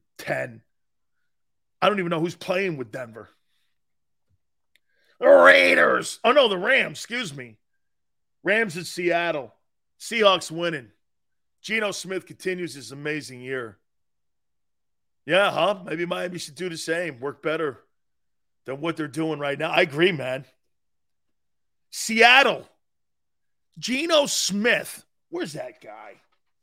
What a year, man. Hold on here. Look at Geno. Had a better passing year than Jalen. 70% completion percentage, 4,069 yards, 29 touchdowns, 9 picks, 102.9 QB rating, 380 completions. This guy's going to have 400 completions. 4,200 passing yards. Way to go, Gino. I got Gino winning that game. 29-21. Way to go.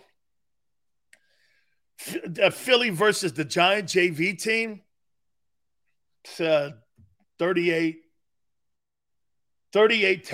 I guess. I don't know. Detroit at Green Bay. Green Bay wins, gets in. And they win this baby 34-30. And Aaron Rodgers and the Packers salvage their season. Told that they were dead 6 weeks ago, and they make it to the playoffs. And Aaron Rodgers and Tom Brady somehow magically get into the postseason for Fox. And so they can have Rodgers. It's not so much the records. Nobody cares. It's Rodgers and Brady and that other guy in Philly. Dak Prescott's a bit. Here are the biggest names in the postseason. Dak, Brady, and Rodgers. Those three dudes. They moved the needle, man. They moved the needle. Be very interesting. By the way, to end the show, it's a great way to end the week. That Damar Hamlin is showing great signs and great progress. The best of America was on display this week and saving that young man's life. All of us were concerned. Didn't matter if you were in Philly or in Los Angeles. Didn't matter. All across the country, man. Really, for that matter, all across the world. It was wonderful to see how America pulled together. The best of us. Don't let anyone tell you that was the best of all of us this week. God willing, he continues his progress, and thank God, all the power of prayer was clearly on display this week too. I thank you guys. You guys are awesome. You guys are a lot of fun. We have fun. Don't take anything serious. You have yourself a great one. God bless you. Xander, same. We'll see you Monday going 3 to 6, and we'll catch you on the flip side. Everybody in your crew identifies as either Big Mac Burger, McNuggets, or McCrispy Sandwich. But you're the Filet-O-Fish Sandwich all day. That crispy fish, that savory tartar sauce, that melty cheese, that pillowy bun. Yeah, you get it. Every time. And if you love the Filet-O-Fish, right now you can catch two of the classics you love for just $6. Limited time only. Price and participation may vary. Cannot be combined with any other offer. Single item at regular price. Ba-da-ba-ba-ba.